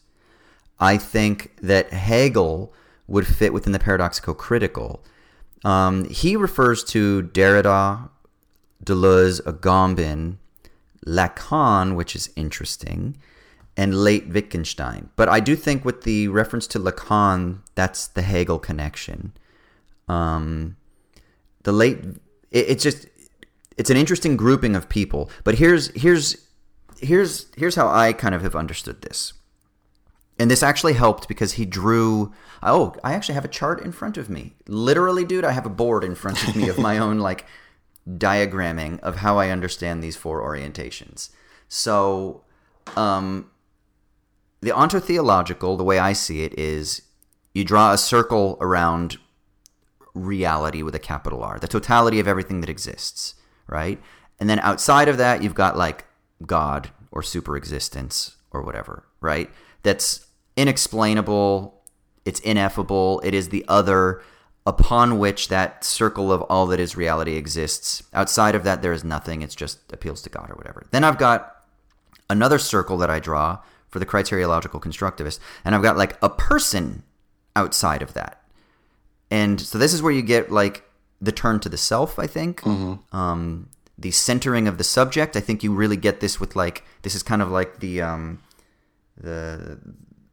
romanticization of the Cartesian subject that then goes through its own modifications and morphings all the way up through, let's say, the linguistic turn. But nevertheless, I think it starts from the turn to the self. So God is displaced, and what you have then is a sort of like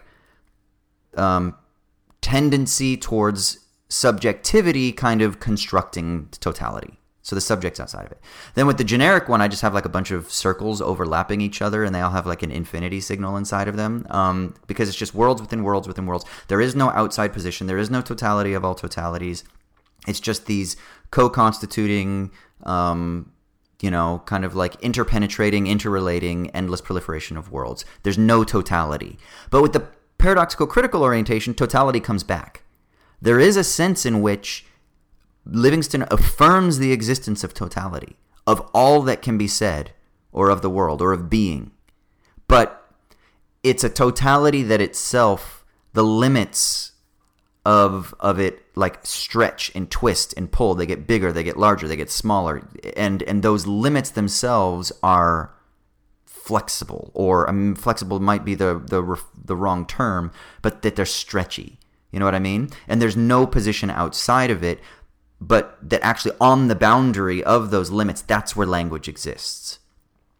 So it still kind of accepts the critical project, but it also wants to accept the rejection of, but it doesn't. Okay, so it wants to accept the critical project, but it doesn't want to do that by ceding the grounds for the possibility that we can still think in terms of totality. In what sense is it conceptualizing totality? Because language can capture any truth? Let's see what he says. That might be it, yeah. And maybe it's not because language can capture any truth, but language is like participatory in the production of truth. That's kind of how I've always understood it. But not like ultimately or finally. Yeah, I mean, I have flagged the bottom of page 59. Okay. So it's after he's sort of explaining the diagram on 57. And he says, we may group the two orientations on the left as critical doctrines of language. So he means there the paradoxical critical one and the criteriological one, right?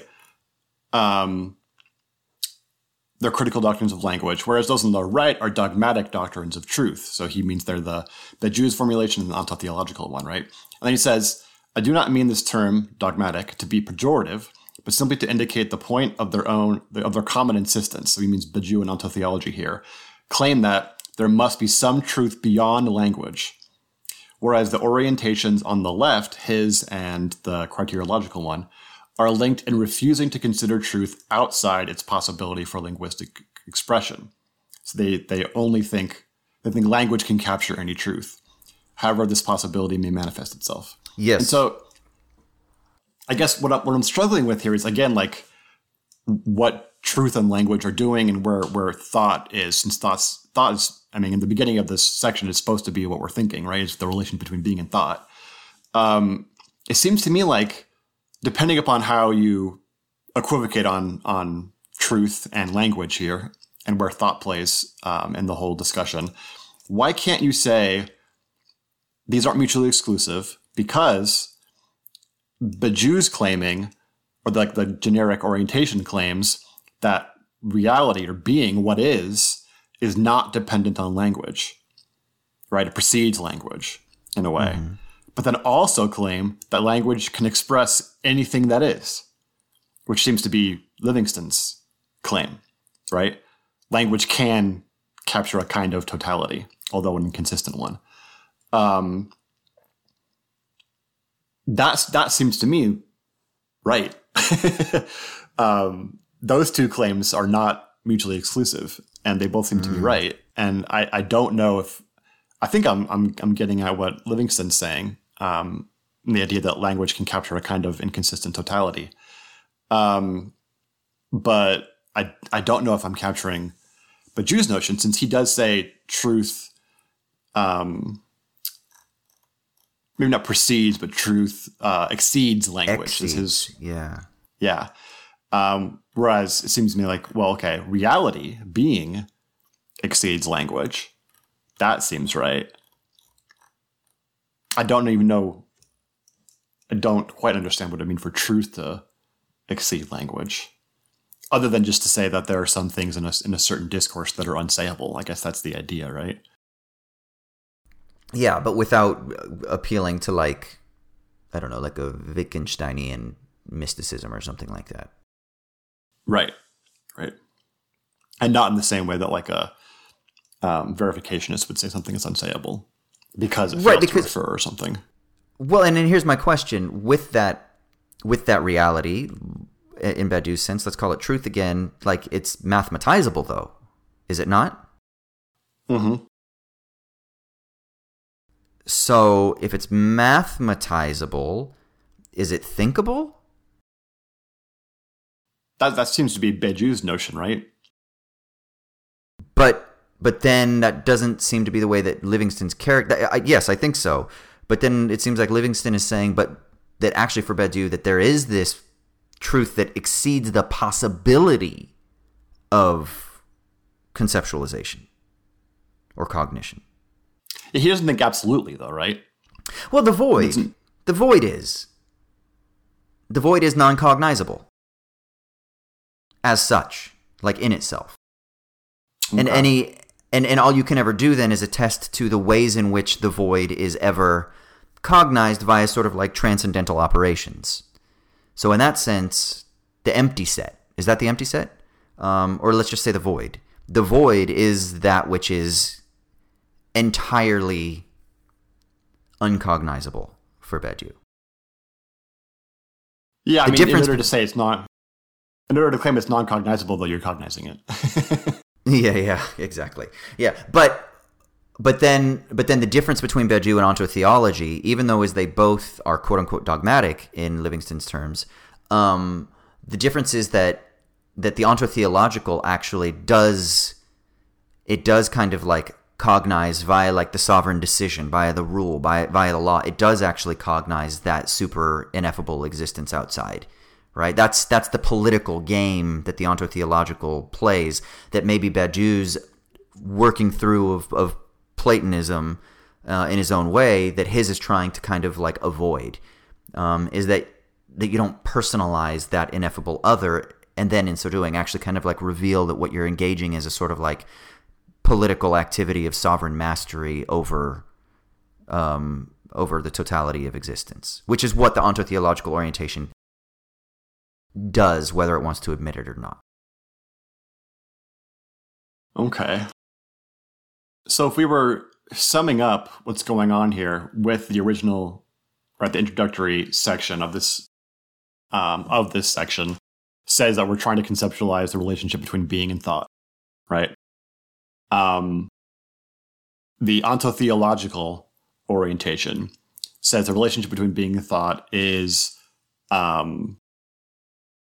that there's a supreme being and that all thought can only be meaningful in relation and connection to or reference to supreme being, right?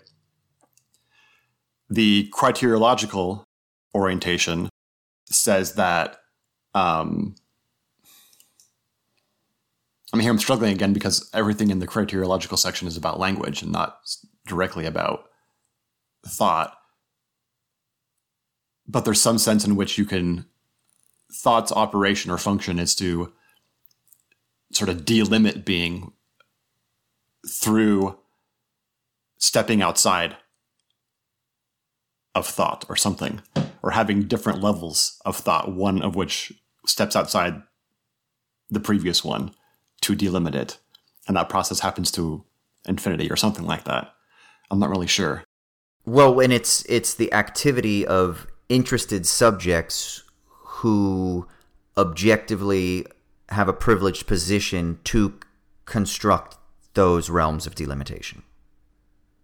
Okay, so thought has some sort of privileged position on being or something. Yes. Although that happens in extremely different ways if you're talking about like a empirical realist version versus like a, linguistic constructivist version. But okay. Which is interesting, but he links Carnap with Rorty, right? Yeah, which is what's I'm struggling with that. Okay, yeah. This is where we need Liam Bright to come talk to us and help us with the Carnap. Yeah, so, okay. And then the generic orientation is claiming about the relationship between being and thought that, it seems to me like Badiou's notion is that being precedes thought, and thought is unable to capture all of being, specifically namely in the void, right? Okay. But then, and then because of that, because there is no totality. It's just worlds, infinite worlds within worlds. Okay, but why do you struggle with that?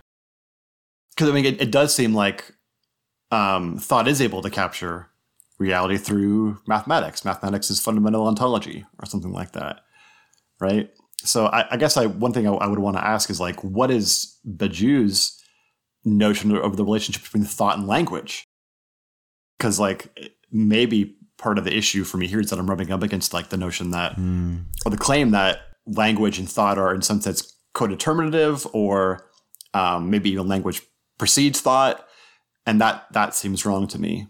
So I'm struggling with whether we're talking about language or thought as being what can't capture the void or exceeds, or the part where being exceeds language. I don't know. Does that make any sense? I'm struggling to actually like formulate what I'm struggling with. Yeah. And then the fourth one, can you? Yeah, and so then the paradoxical critical orientation is Livingston's attempt to say that thought is able to capture all of being. So you have completeness, but it does not do so consistently, which I'm still not sure what that means. I just, again, if consistency means the law of non-contradiction, or Badiou called it like discursive consistency, that's in language. Okay, I see that. What does it mean? What would it mean to reject the law of non-contradiction? Because, classically, the reason why you have the law of non-contradiction is because its denial results in the principle of explosion, which is that everything follows. So I don't know what it would mean to reject consistency in that way. This is where I wish you were at the school, and I wish we could go back in time, because that was one of the interlocutors was Graham Priest.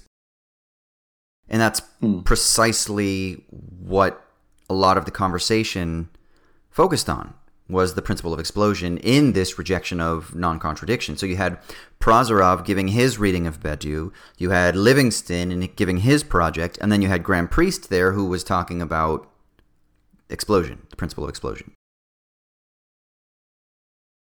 And paraconsistent logic, yeah.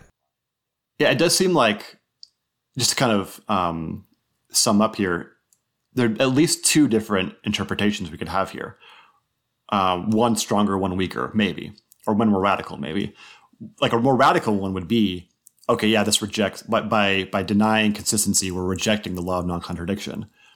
And so language captures reality, but it can do so in literally infinite ways, none of which are contradictory. And so I wonder then about like what you could even do with that, other than just like endless play with language and everything is true.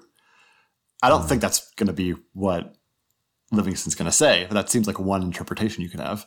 Just like take the principle of explosion and just run with it, right? Or you could say something I think more like a Hegelian sort of province, where you say language and I think thought are constituent parts of being, right? And they arise within being. So the way in which language and thought are able to capture being is because they are part of it, right? They're not in this privileged position outside of it, the way that the criteriological orientation understood it. They're within, right? And so if we can understand thought and language from within being, then we're able to actually understand the way in which thought captures being. Well, I think that would be the kind of Hegelian version of this. I think what Livingston is merely trying to do is say that there are approaches to reconciling or working through Russell's paradox, and they do so in different ways.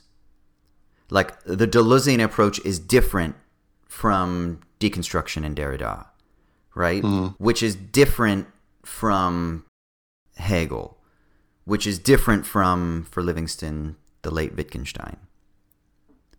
But that there are these orientations that can be kind of like mapped, that they still accept totality, they accept the idea that there is a single plane of reality, but the way that they do it might be different, right? Yeah, more than just different, right? Like, potentially all true, even if they formally contradict. Yeah. So I guess I'm just wondering, though, like, what's the standard of evaluation at that point? There is no standard of evaluation that is outside delimiting. That's part of the thing that's being rejected, right? Yeah, because there is no sense in which the totality can be just simply statically formalized. You still have to allow for like an activity of like paradoxical creation. So like, yeah, I guess yeah, go ahead. No, that makes sense of the reference to Agamben then, right? Because Agamben's, and I think he talks about this, Livingston talks about this previously in this introduction, right? That Agamben's, what's the notion of Agamben of like, is it future community? I can't remember what it's called. But anyway, the point where it seems like in Agamben, at least he doesn't, formalize this for obvious reasons, but like, is a sense in which there's no longer norms or laws or rules in play anymore in understanding itself, it seems like, but instead a constant like play or something like that. Is that kind of what it seems like Livingston's trying to give a more formal conception of? I think so. At least I think that would be one example of what Livingston's formalizing. Yes, I do think so. Okay, that's interesting, because I think even when we talked about Agamben previously on the podcast, right, I think one of the issues that I have trouble with Agamben is just like the thing we're supposed to be reaching for, he purposefully leaves like unsaid. Yeah, I've talked with I've talked with a lot of political theorists that they find Agamben's project like interesting right up to that point. Yeah, it's endlessly critical, and I think to a point where like we even talked about this when we talked about Agamben's like anti-vax hysteria, right? Which is like when all you have is criticism and you have no standard of evaluation of what a good thing would be, whether it be a thought or a practice or anything, then that's all you have is criticism, and then you can't actually do anything other than criticism, right? Like what would a just society look like where there isn't one, right? Not one you can formalize or conceive, at least, right? It just kind of, I guess, happens. And so it seems like maybe Livingston's taking that criticism of Agamben and being like, well, okay, let's try to do it. Let's try and formalize it. Maybe we can. I don't know. That's pure speculation, but no. I like this because you also see that because he puts Derrida in there. So Derrida's notion of like, the democracy to come, the kind of future community, the future democracy to come is something that you get with Derrida. Similarly, he has Deleuze in there as well. So I think Deleuze's conception of the virtual is something that is kind of excessive of language, but not in Badiou's sense, because it's always actualized, right? Or it's always actualizable, or in the process of having some sort of differentiation, as he talks about. So that doesn't mean that there isn't something excessive of it. There is always an excessiveness, but the positing of immanence for Deleuze means that he is thinking totality with quotes around it. At least for Livingston. And Livingston's reading is that he's thinking a plane of immanence, which is a single plane of reality, but that plane of reality both has actualized and then potentially actualized or virtualized becomings, right? And then here's what's interesting. So we talk about Agamben, this idea of like the future community that can't be delimited now. Derrida, this idea of like democracy to come. Deleuze, the idea of the virtual, right? And if you go to the chart on 57 again, or the table, even though the paradoxico-critical and the criteriological are grouped together because they're both critical in the sense that language can capture truth, right, in their own different ways, he has an arrow that draws from the ontotheological up to the paradoxico-critical. So there's a relationship between the unsayable still. There's some sort of admission of that which is not yet actualized, or that which is not yet delimited, or that which is not yet realized or operating. It just... Is that the connection, or is it that there's completeness? Both. Right? Well, no. Okay. But it's not completeness, because the ontotheological God is infinite. So it's incomplete, right? Or the ineffable other? Wait, let me see. He says on page 60, there's a revealing connection along the diagonals. The diagonal from constructivism to the generic represents the common norm of consistency. Then from ontotheology to paradoxico-critical, on the other hand, we may draw a line of totality or completeness. Okay, yeah, so it is completeness. Yeah. For both the orientations involve the assertion of an actually existent whole. This is evident, for instance, in the very direct way the paradoxical criticism interrogates the position of the sovereign being that assures the order of totality within ontotheology. Okay, so this is where I was kind of thinking. So with ontotheology, it has the sovereign being that is ineffable and beyond, and paradoxical critical orientation interrogates this. It interrogates the sovereignty of this. But I think what it does is it like denudes the not fully actualized, right? Whereas ontotheology doesn't. It becomes sovereign, and the not fully actualized of that which is, forever haunting that which is actualized. Whereas for paradoxical critical, the not fully actualized is like a productive source of creation. Okay, so you mentioned the very beginning. I think this is maybe tying some things in together that are make it a little neater. You mentioned the very beginning of this discussion that like the relationship between being and becoming seems like what's behind a lot of this discussion, right? And it seems like one thing Livingston, especially in referencing like Deleuze and Derrida and Agamben, is trying to do is to say, look, there's a suspicion of the essentializing project that comes with ontology, understanding being. And we need to sort of think of becoming as preceding being. Becoming is more ontologically fundamental than being. But that doesn't result in a sort of constructivist skepticism about truth. Instead, you can marry a kind of like becoming precedes being while also thinking that language captures truth in a totality, right? It just means that that's not essentializing. It's not stable. Yes. That seems to be like the ultimate kind of project, right? Yeah. Which, if that's what's going on, I mean, I'm much more sympathetic. I just again wonder. Part of me wanted. Obviously, I haven't read the whole book, so I can't say very much authoritatively about it. But like, the real important thing seems to be here integrating being and becoming, right? I don't know why one has to precede the other logically. I guess this is just like the Hegelian in me, right? Where it's just like I want to integrate these things. I want to synthesize them together and say that you can't understand one without the other. Like, you can't understand becoming unless there's something doing the becoming. And there are no things that aren't becoming. Like, why does one of those have to precede the other? Can't they be on an equal footing?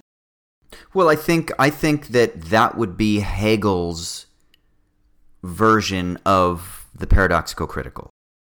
You know what I mean? Mm-hmm. I think. Yeah. Yeah, okay, you know what? Page 253, he does link Hegel in relation to the paradoxico-critical orientation. So, I don't know if it's something that we could just... So, in a more pronounced way, 253, the very last paragraph, Okay, says, Hegel's dialectical system contains the formal elements of paradox and contradiction that are essential to the paradoxico-critical and generic orientations. So Hegel's definitely not ontotheology and definitely not criteriological. So it's which one? Generic or paradoxico-critical, and his system contains elements that are essential to both. And then he says, doubtless through his understanding of the mechanism of dialectic, the articulation of contradictions, and the paradoxical dialectical journey of self-recognition, Hegel will have been the single pre-20th century philosopher who most profoundly considered the formal structure of reflexivity in its constitutive paradoxes prior to their symbolic articulation in the systems of formal logic and structuralism in our time. Nevertheless, whatever the depth of his recognition and use of these structures, Hegel must too be considered conceptually prior to this great 20th century articulation, in that whatever his use or development of paradoxes and contradiction, he too sees them as ultimately capable of reconciliation in a complete and ultimately consistent system. So this is where then Livingston, his reading of Hegel is like a particular, it's like the kind of like Taylorist reading, right? The reconciliation and the higher synthesis. It wouldn't be the Zizek'ian. I bet you the Zizek'ian Hegel, which is why maybe he lists Lacan in the paradoxico-critical, is that's maybe the Lacanian orientation within or out from the Hegelian lineage. If you do the Zizek'ian or the Todd McGowan kind of move, that might be paradoxico-critical, but that Hegel is still achieving some sort of like ultimate synthesis, right? Yeah, I mean, I think maybe the thing to do then is just to reject the notion that Hegel has an ultimate synthesis. I mean, I don't think he necessarily does, but whether or not he did isn't as important as like whether or not you can conceptualize that. I mean, it seems to me like you can consider that the dialectical process to just continue indefinitely. Then you don't have to, and because Hegel doesn't have the baggage about 20th century philosophy of language that a lot of this stuff does, the post-structuralists and the linguistic turn analytic philosophers as well, both have that baggage from the linguistic turn. Hegel doesn't have that. He's talking about being in thought, right? He doesn't have the baggage about language. So it seems to me like maybe Hegel would even be a better resource here. But again, that's, without reading the book, so I can't speak authoritatively about that. But yeah, I just wonder if Hegel's an even better resource than Livingston's willing to admit here. Interesting. Yeah. Well, maybe because again, Hegel isn't talking about contradictions, right? In language, he doesn't have the baggage from philosophy of language, right? So he's not talking about linguistic contradictions. He's talking about becoming. He's talking about change, right? So that gets to the root of the issue of what the relationship between being and thought is. And, leaving the question about language for later. I'm just like trying to figure out what I'm thinking as I'm talking here. Which is the best. That's why we have this fucking podcast. Yeah. Well, let me put a button on that so that your thoughts can continue to percolate. And then maybe because we've gone long here, as we wind down, let me just then say what I think is interesting about this, like sociopolitically. What I think about it as being very useful is that there are political expressions that I think map onto each of these tendencies. and I think that they're varied. But I think so. The ontotheological system is one where you get a sovereign whose authority is posited. Like, in the clearest sense, it's like the absolute monarch. But I think also it operates more seductively when you have fidelity to, like, a nation state. I think that can also exhibit ontotheological tendencies, right? That becomes the kind of, like, unquestioned metaphysical first principle. So then you have political status is sort of deduced from some higher plane, that kind of a thing. Yeah. Existence on a hierarchy. Yeah. Exactly. Which for me, philosophically, conceptually, I think is really interesting because it allows me to kind of see the shortcomings, not only politically, where you're like, oh, politically this results in like domination and oppression, which is of course I think one of the things that does kind of tend to operate within this. But also there's some positives, right? Where you've got like cohesion, and you've got like a sense of placidness. And this is where you find like conservatism really trying to like appeal to the benefit of a civic vision, or even progressivism. Walter Lippmann, like wrote a book on civic society, talking about like kind of the values of paternalism, and being able to like maintain the order of society. I think you get the ideas of like appeals to the global liberal democratic order, that you can kind of fit within this ontotheological orientation. And I think the reason I find it valuable from a conceptual level is then you're like, oh, so then what you're doing is you're essentially kind of like doing theology, but in political means, which is of course like the kind of maybe Schmittian conception, right?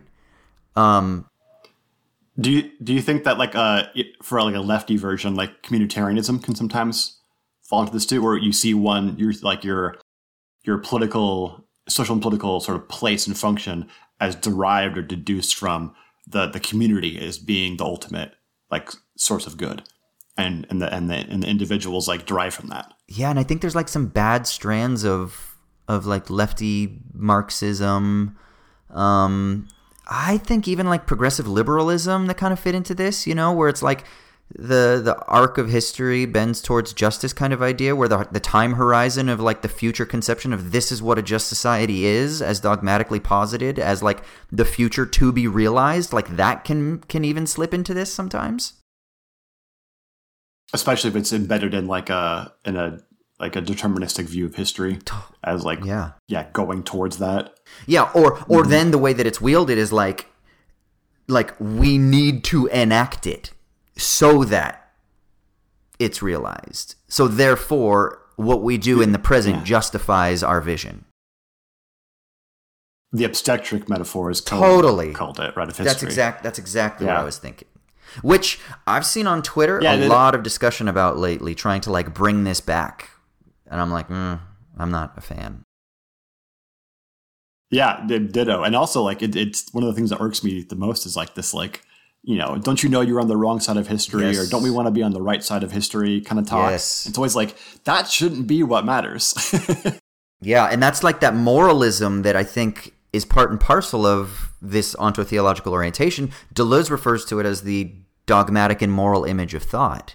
That what you have is this dogmatism also comes with oftentimes a set of moral principles. Not only is it the case, but therefore you must act in accordance.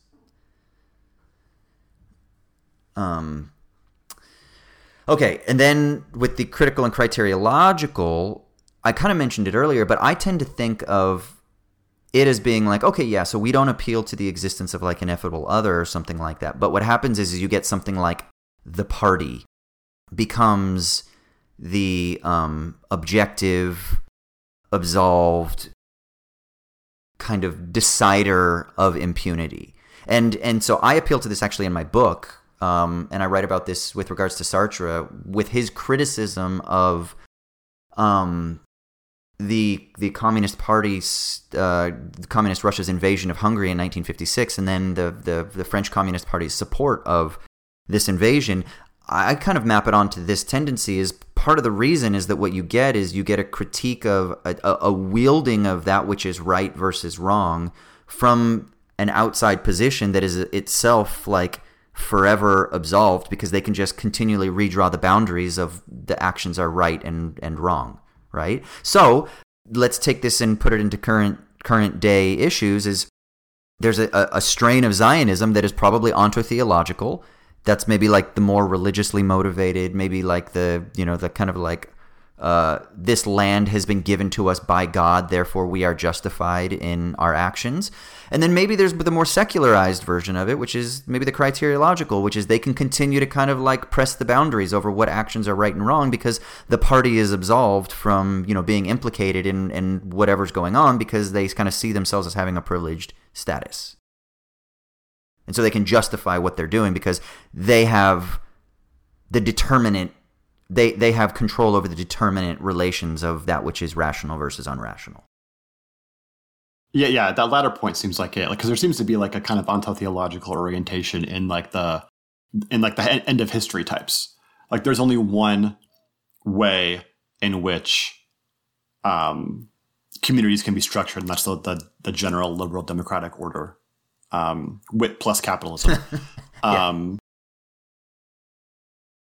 And that's like the only way we can live, and anything else is sort of like a savage way to live. And the criteriological formulation would be more on like we've sort of chosen to live in this liberal democratic way, or quote unquote liberal democratic way, and like that's what works for us, or something. Is that like? And there's no. Yeah, see, I struggle with the idea because, like, I certainly agree that there's an important and intimate connection between, like, moral political orders and the underlying, like, metaphysical assumptions, right? Mm-hmm. I don't know that there's a straight line between them, right?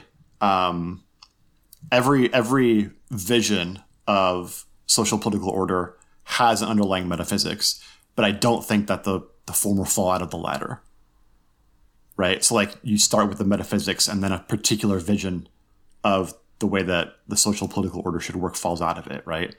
It's more that like any social political vision has an underlying metaphysical set of assumptions, but it's not a determinative line between them, right?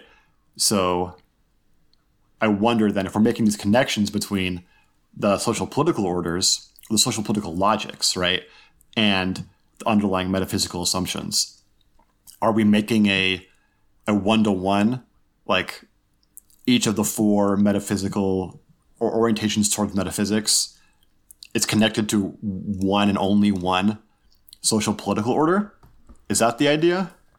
Because like I think you're totally right to say that, like, look, there seems like there's ontotheological kind of metaphysical assumptions on both the right and the left. Mm-hmm. In a lot of contemporary social political debates, right? I could see how there would be criteriological metaphysical assumptions on both the right and the left too. So it seems like it's like pluralistic. Yeah, and maybe it's that like certain political orientations like have ontotheological tendencies, and then at times they also have like criteriological and constructivist tendencies, and that they're inconsistent in how it is that they relate to the relationship between thought and being.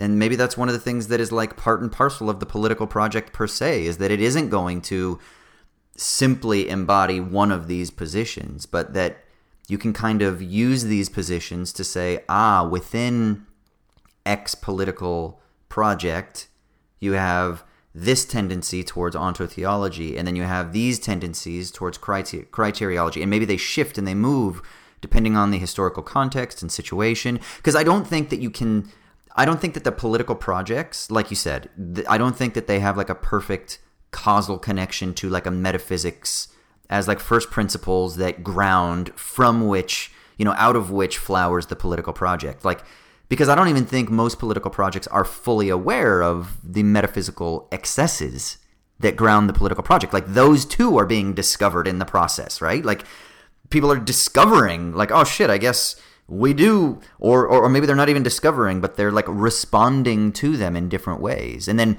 we as critics outside of it are acknowledging, oh shit, here are other metaphysical first principles that aren't resolved. I don't think that like the realm of the metaphysical is like this static regime. Maybe it too itself is always kind of excessive and kind of in a process of becoming, which then means that the critical work of looking at the relationship between politics and metaphysics is really difficult and is really complex. Because not only are the political... Yeah, go ahead. I was going to say, I think that we're especially sensitive to this because, like, if you grew up in a very conservative religious environment, you'll see people who, when talking about like their faith or their understanding of the relationship with God or meaning in life, talk very ontotheologically, right? And then when you start talking about politics, it's like the most like normie shit, right? They don't sound like Alistair McIntyre or not.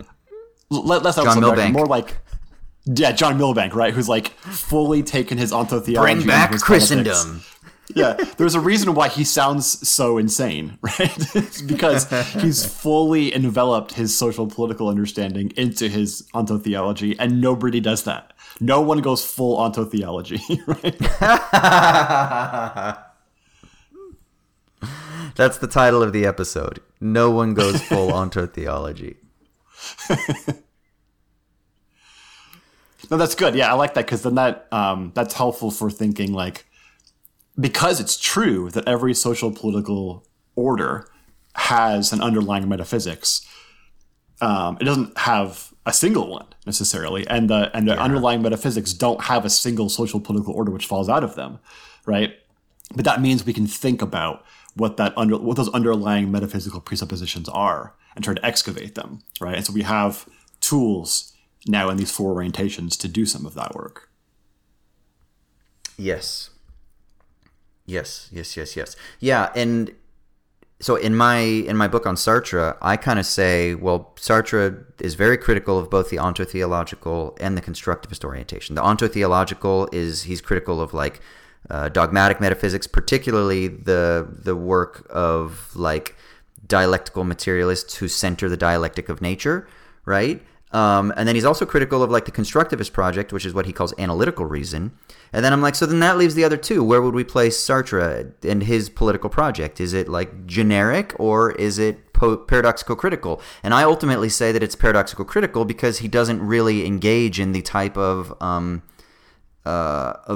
ontological work that I think necessitates Badiou's project, which I think really only Badiou like fits there, right? Like there are ways that you can look at other political projects and be like, oh yeah, you know, like it might have some sort of, I don't know, it might have some sort of resonance with what Badiou's doing, because I think in a lot of ways Badiou is also trying to formalize, you know, a way to understand certain political expressions that are common to the ones that Sartre's trying to formalize as well, right? And so I do think that that's a way to kind of look at like that there are kind of like liberatory political projects that I think maybe we could even say that only liberatory projects would fit within like the generic or paradoxical critical, or at least that would be like the conclusion to draw from Livingston's argument.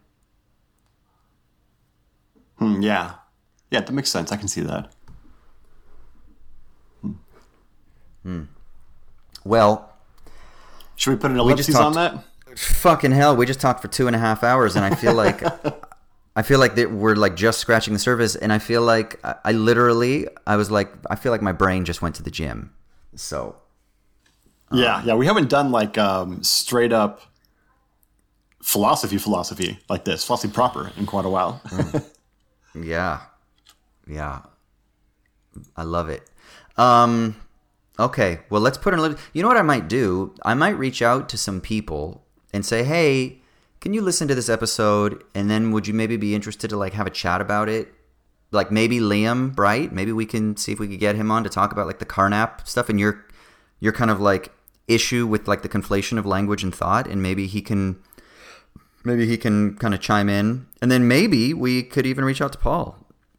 I haven't talked to the guy in like well, I don't know what year that was. Was that 2017 or something like that? So I haven't talked to him in like 6 years, or maybe we emailed after that. I can't remember. Yeah, would be worth maybe seeing if he could come on and listen and have a chat, and maybe he can clarify some things for us.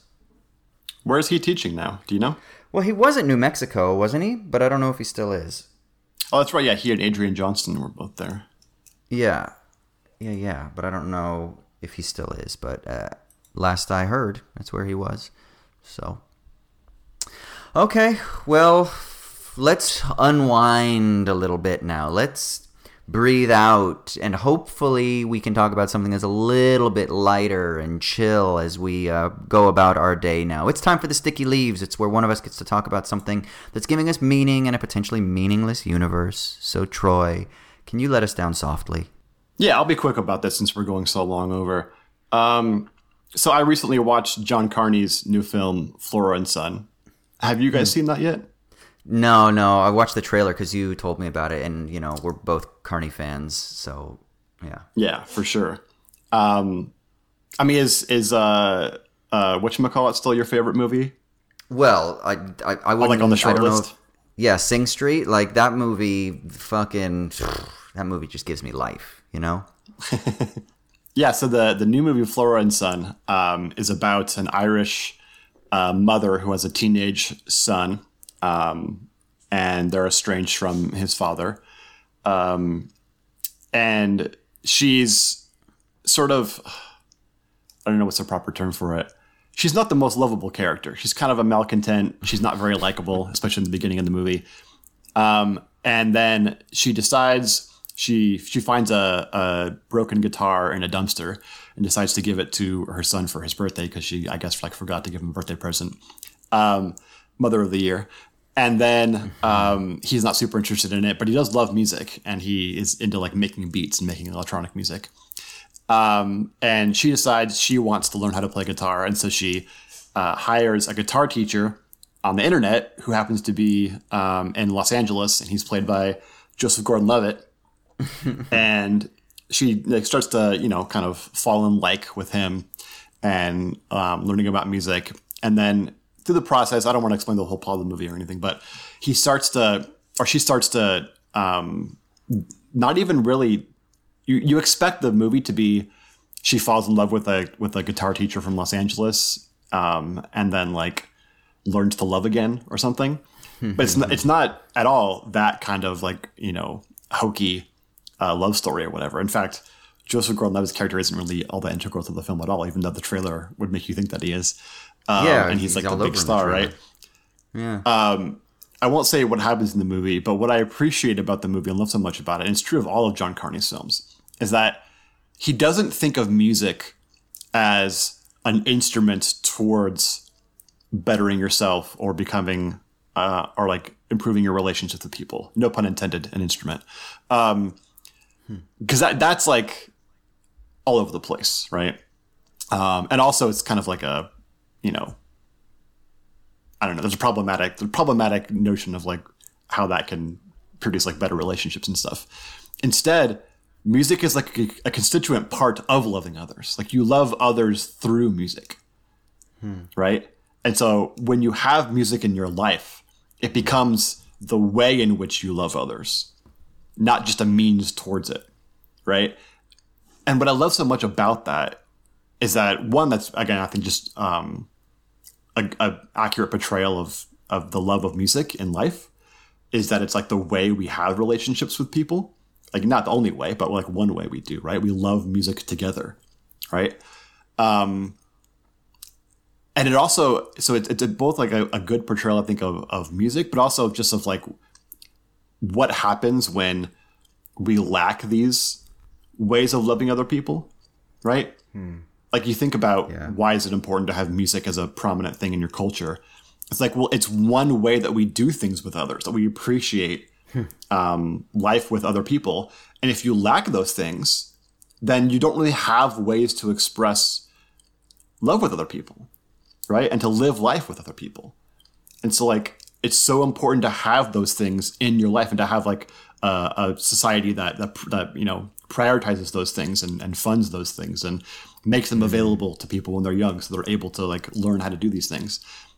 So they have a way to do this. And it's really beautiful how Flora and her son bond over love of music in a way that they wouldn't have if not for like the way that music ends up just becoming part of their life in ways they couldn't really have explained or predicted, right? And so there's this kind of like ephemeral quality to it, because like a lot of unpredictable things happen that if not had happened, maybe the characters wouldn't like have this happy ending or whatever. But then also I think it's just kind of true to life in that way, that there's contingency at every point, right? And there's a kind of beauty to the fact that these good things can happen, not because they're determined from the beginning, but because, you know, happenstance occurs and, you know, big positive providence or whatever. So anyway, I love this movie. It's really great. If you like John Carney's other films, Sing Streets or Once, right? The classic one.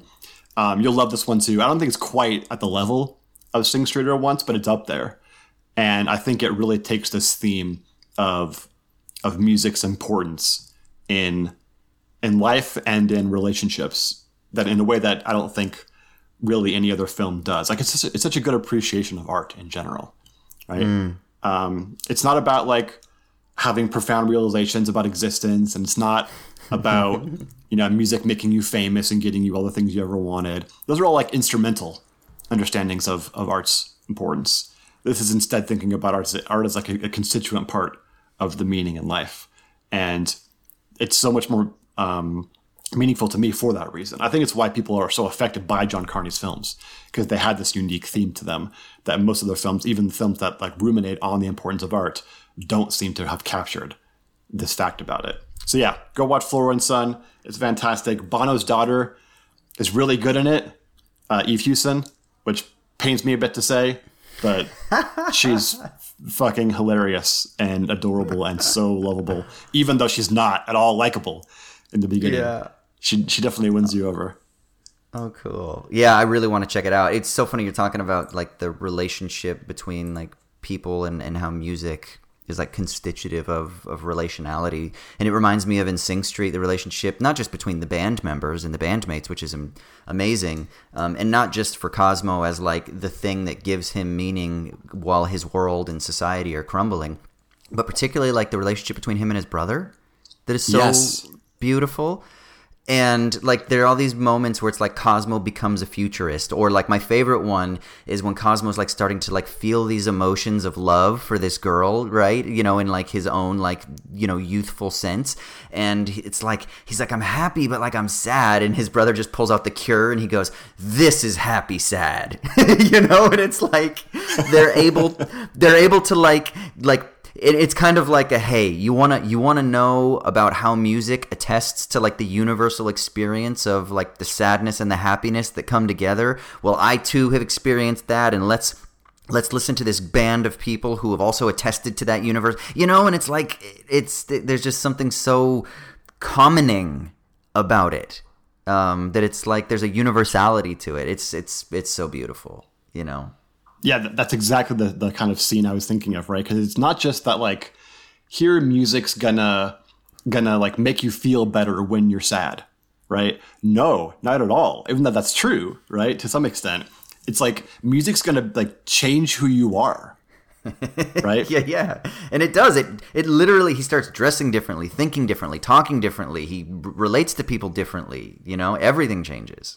Yeah, like it becomes part of you in an indelible way that forever changes you and continues changing you forever as you experience more and more music. And that goes back to the thing we were talking about at the beginning of this episode, right? Where like it's uncomfortable to be in a place where art can change you. And so oftentimes we come at art with a perspective of like, I'm just gonna, formalize this into what I already have in my whatever preconceived notion I already have, and then fit it in there, and then I'll enjoy it based upon that.